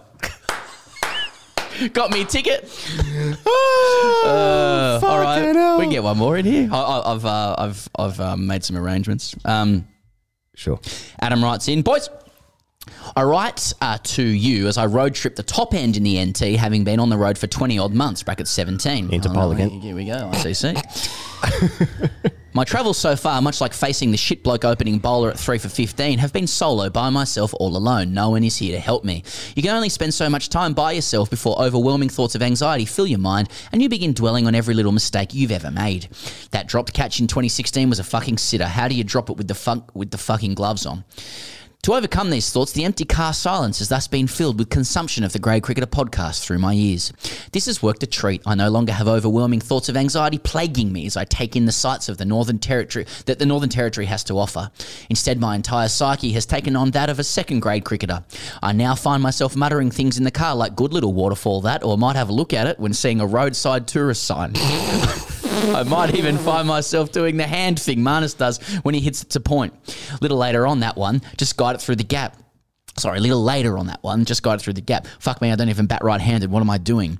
The extent of this has become so severe, I now find myself hearing Sam Perry and Ian Higgins' voices inside my head as I'm reading a book next to a picturesque waterfall in Litchfield National Park, not to be confused with Phoebe Litchfield's backyard. Having listened to last week's pod, episode 214, I couldn't help but give my thoughts on Anon's Ask TGC. I, like the 15-year-old child, have a deceased father. Thankfully, though, no 25-year-old coat has sledged me about this. Well, I'll sledge you. You called it decreased father. You got the spelling wrong. Fuck. There's a bit of starch in it to decrease it. Put a bit of Fabulon on it. He has a deceased father. RIP, obviously. But to be fair to Anon, no, my dad isn't here to help me. Instead, my cricketing career was plagued by encouragement from mum rather than profuse disappointment from my father. Is this the reason I battled in Village Park shit twos for 5 seasons, brackets 2.5? Fuck me, mum. Why are you so pleased with 14? It's not good enough. So my question is this. Did an absent father prevent me from progressing further in my cricketing career? Is having a deceased father therefore actually a weakness, and should it be sledged openly? And finally, if the afterlife is indeed a thing, would my father still attend the games even as a ghost, or would he still not even bother given traffic and early wake-ups wouldn't be an obstacle? Cheers, Adam. Fuck, that'd be disappointing, wouldn't it? There's no traffic because he's a ghost. Yeah, but though, like you die, and like if all of a sudden the Bible's real, and the Christian Bible, the one that we've been given. Oh, okay, yeah. And you're into heaven, St. Peter, all that sort of shit is Okay. there. Oh, okay. Yeah, Oh, they were fucking right. So there's a big gate. Yeah, and then there's everyone you love is like sort of waiting for you there, and then like it's just life again. But Dad's not coming.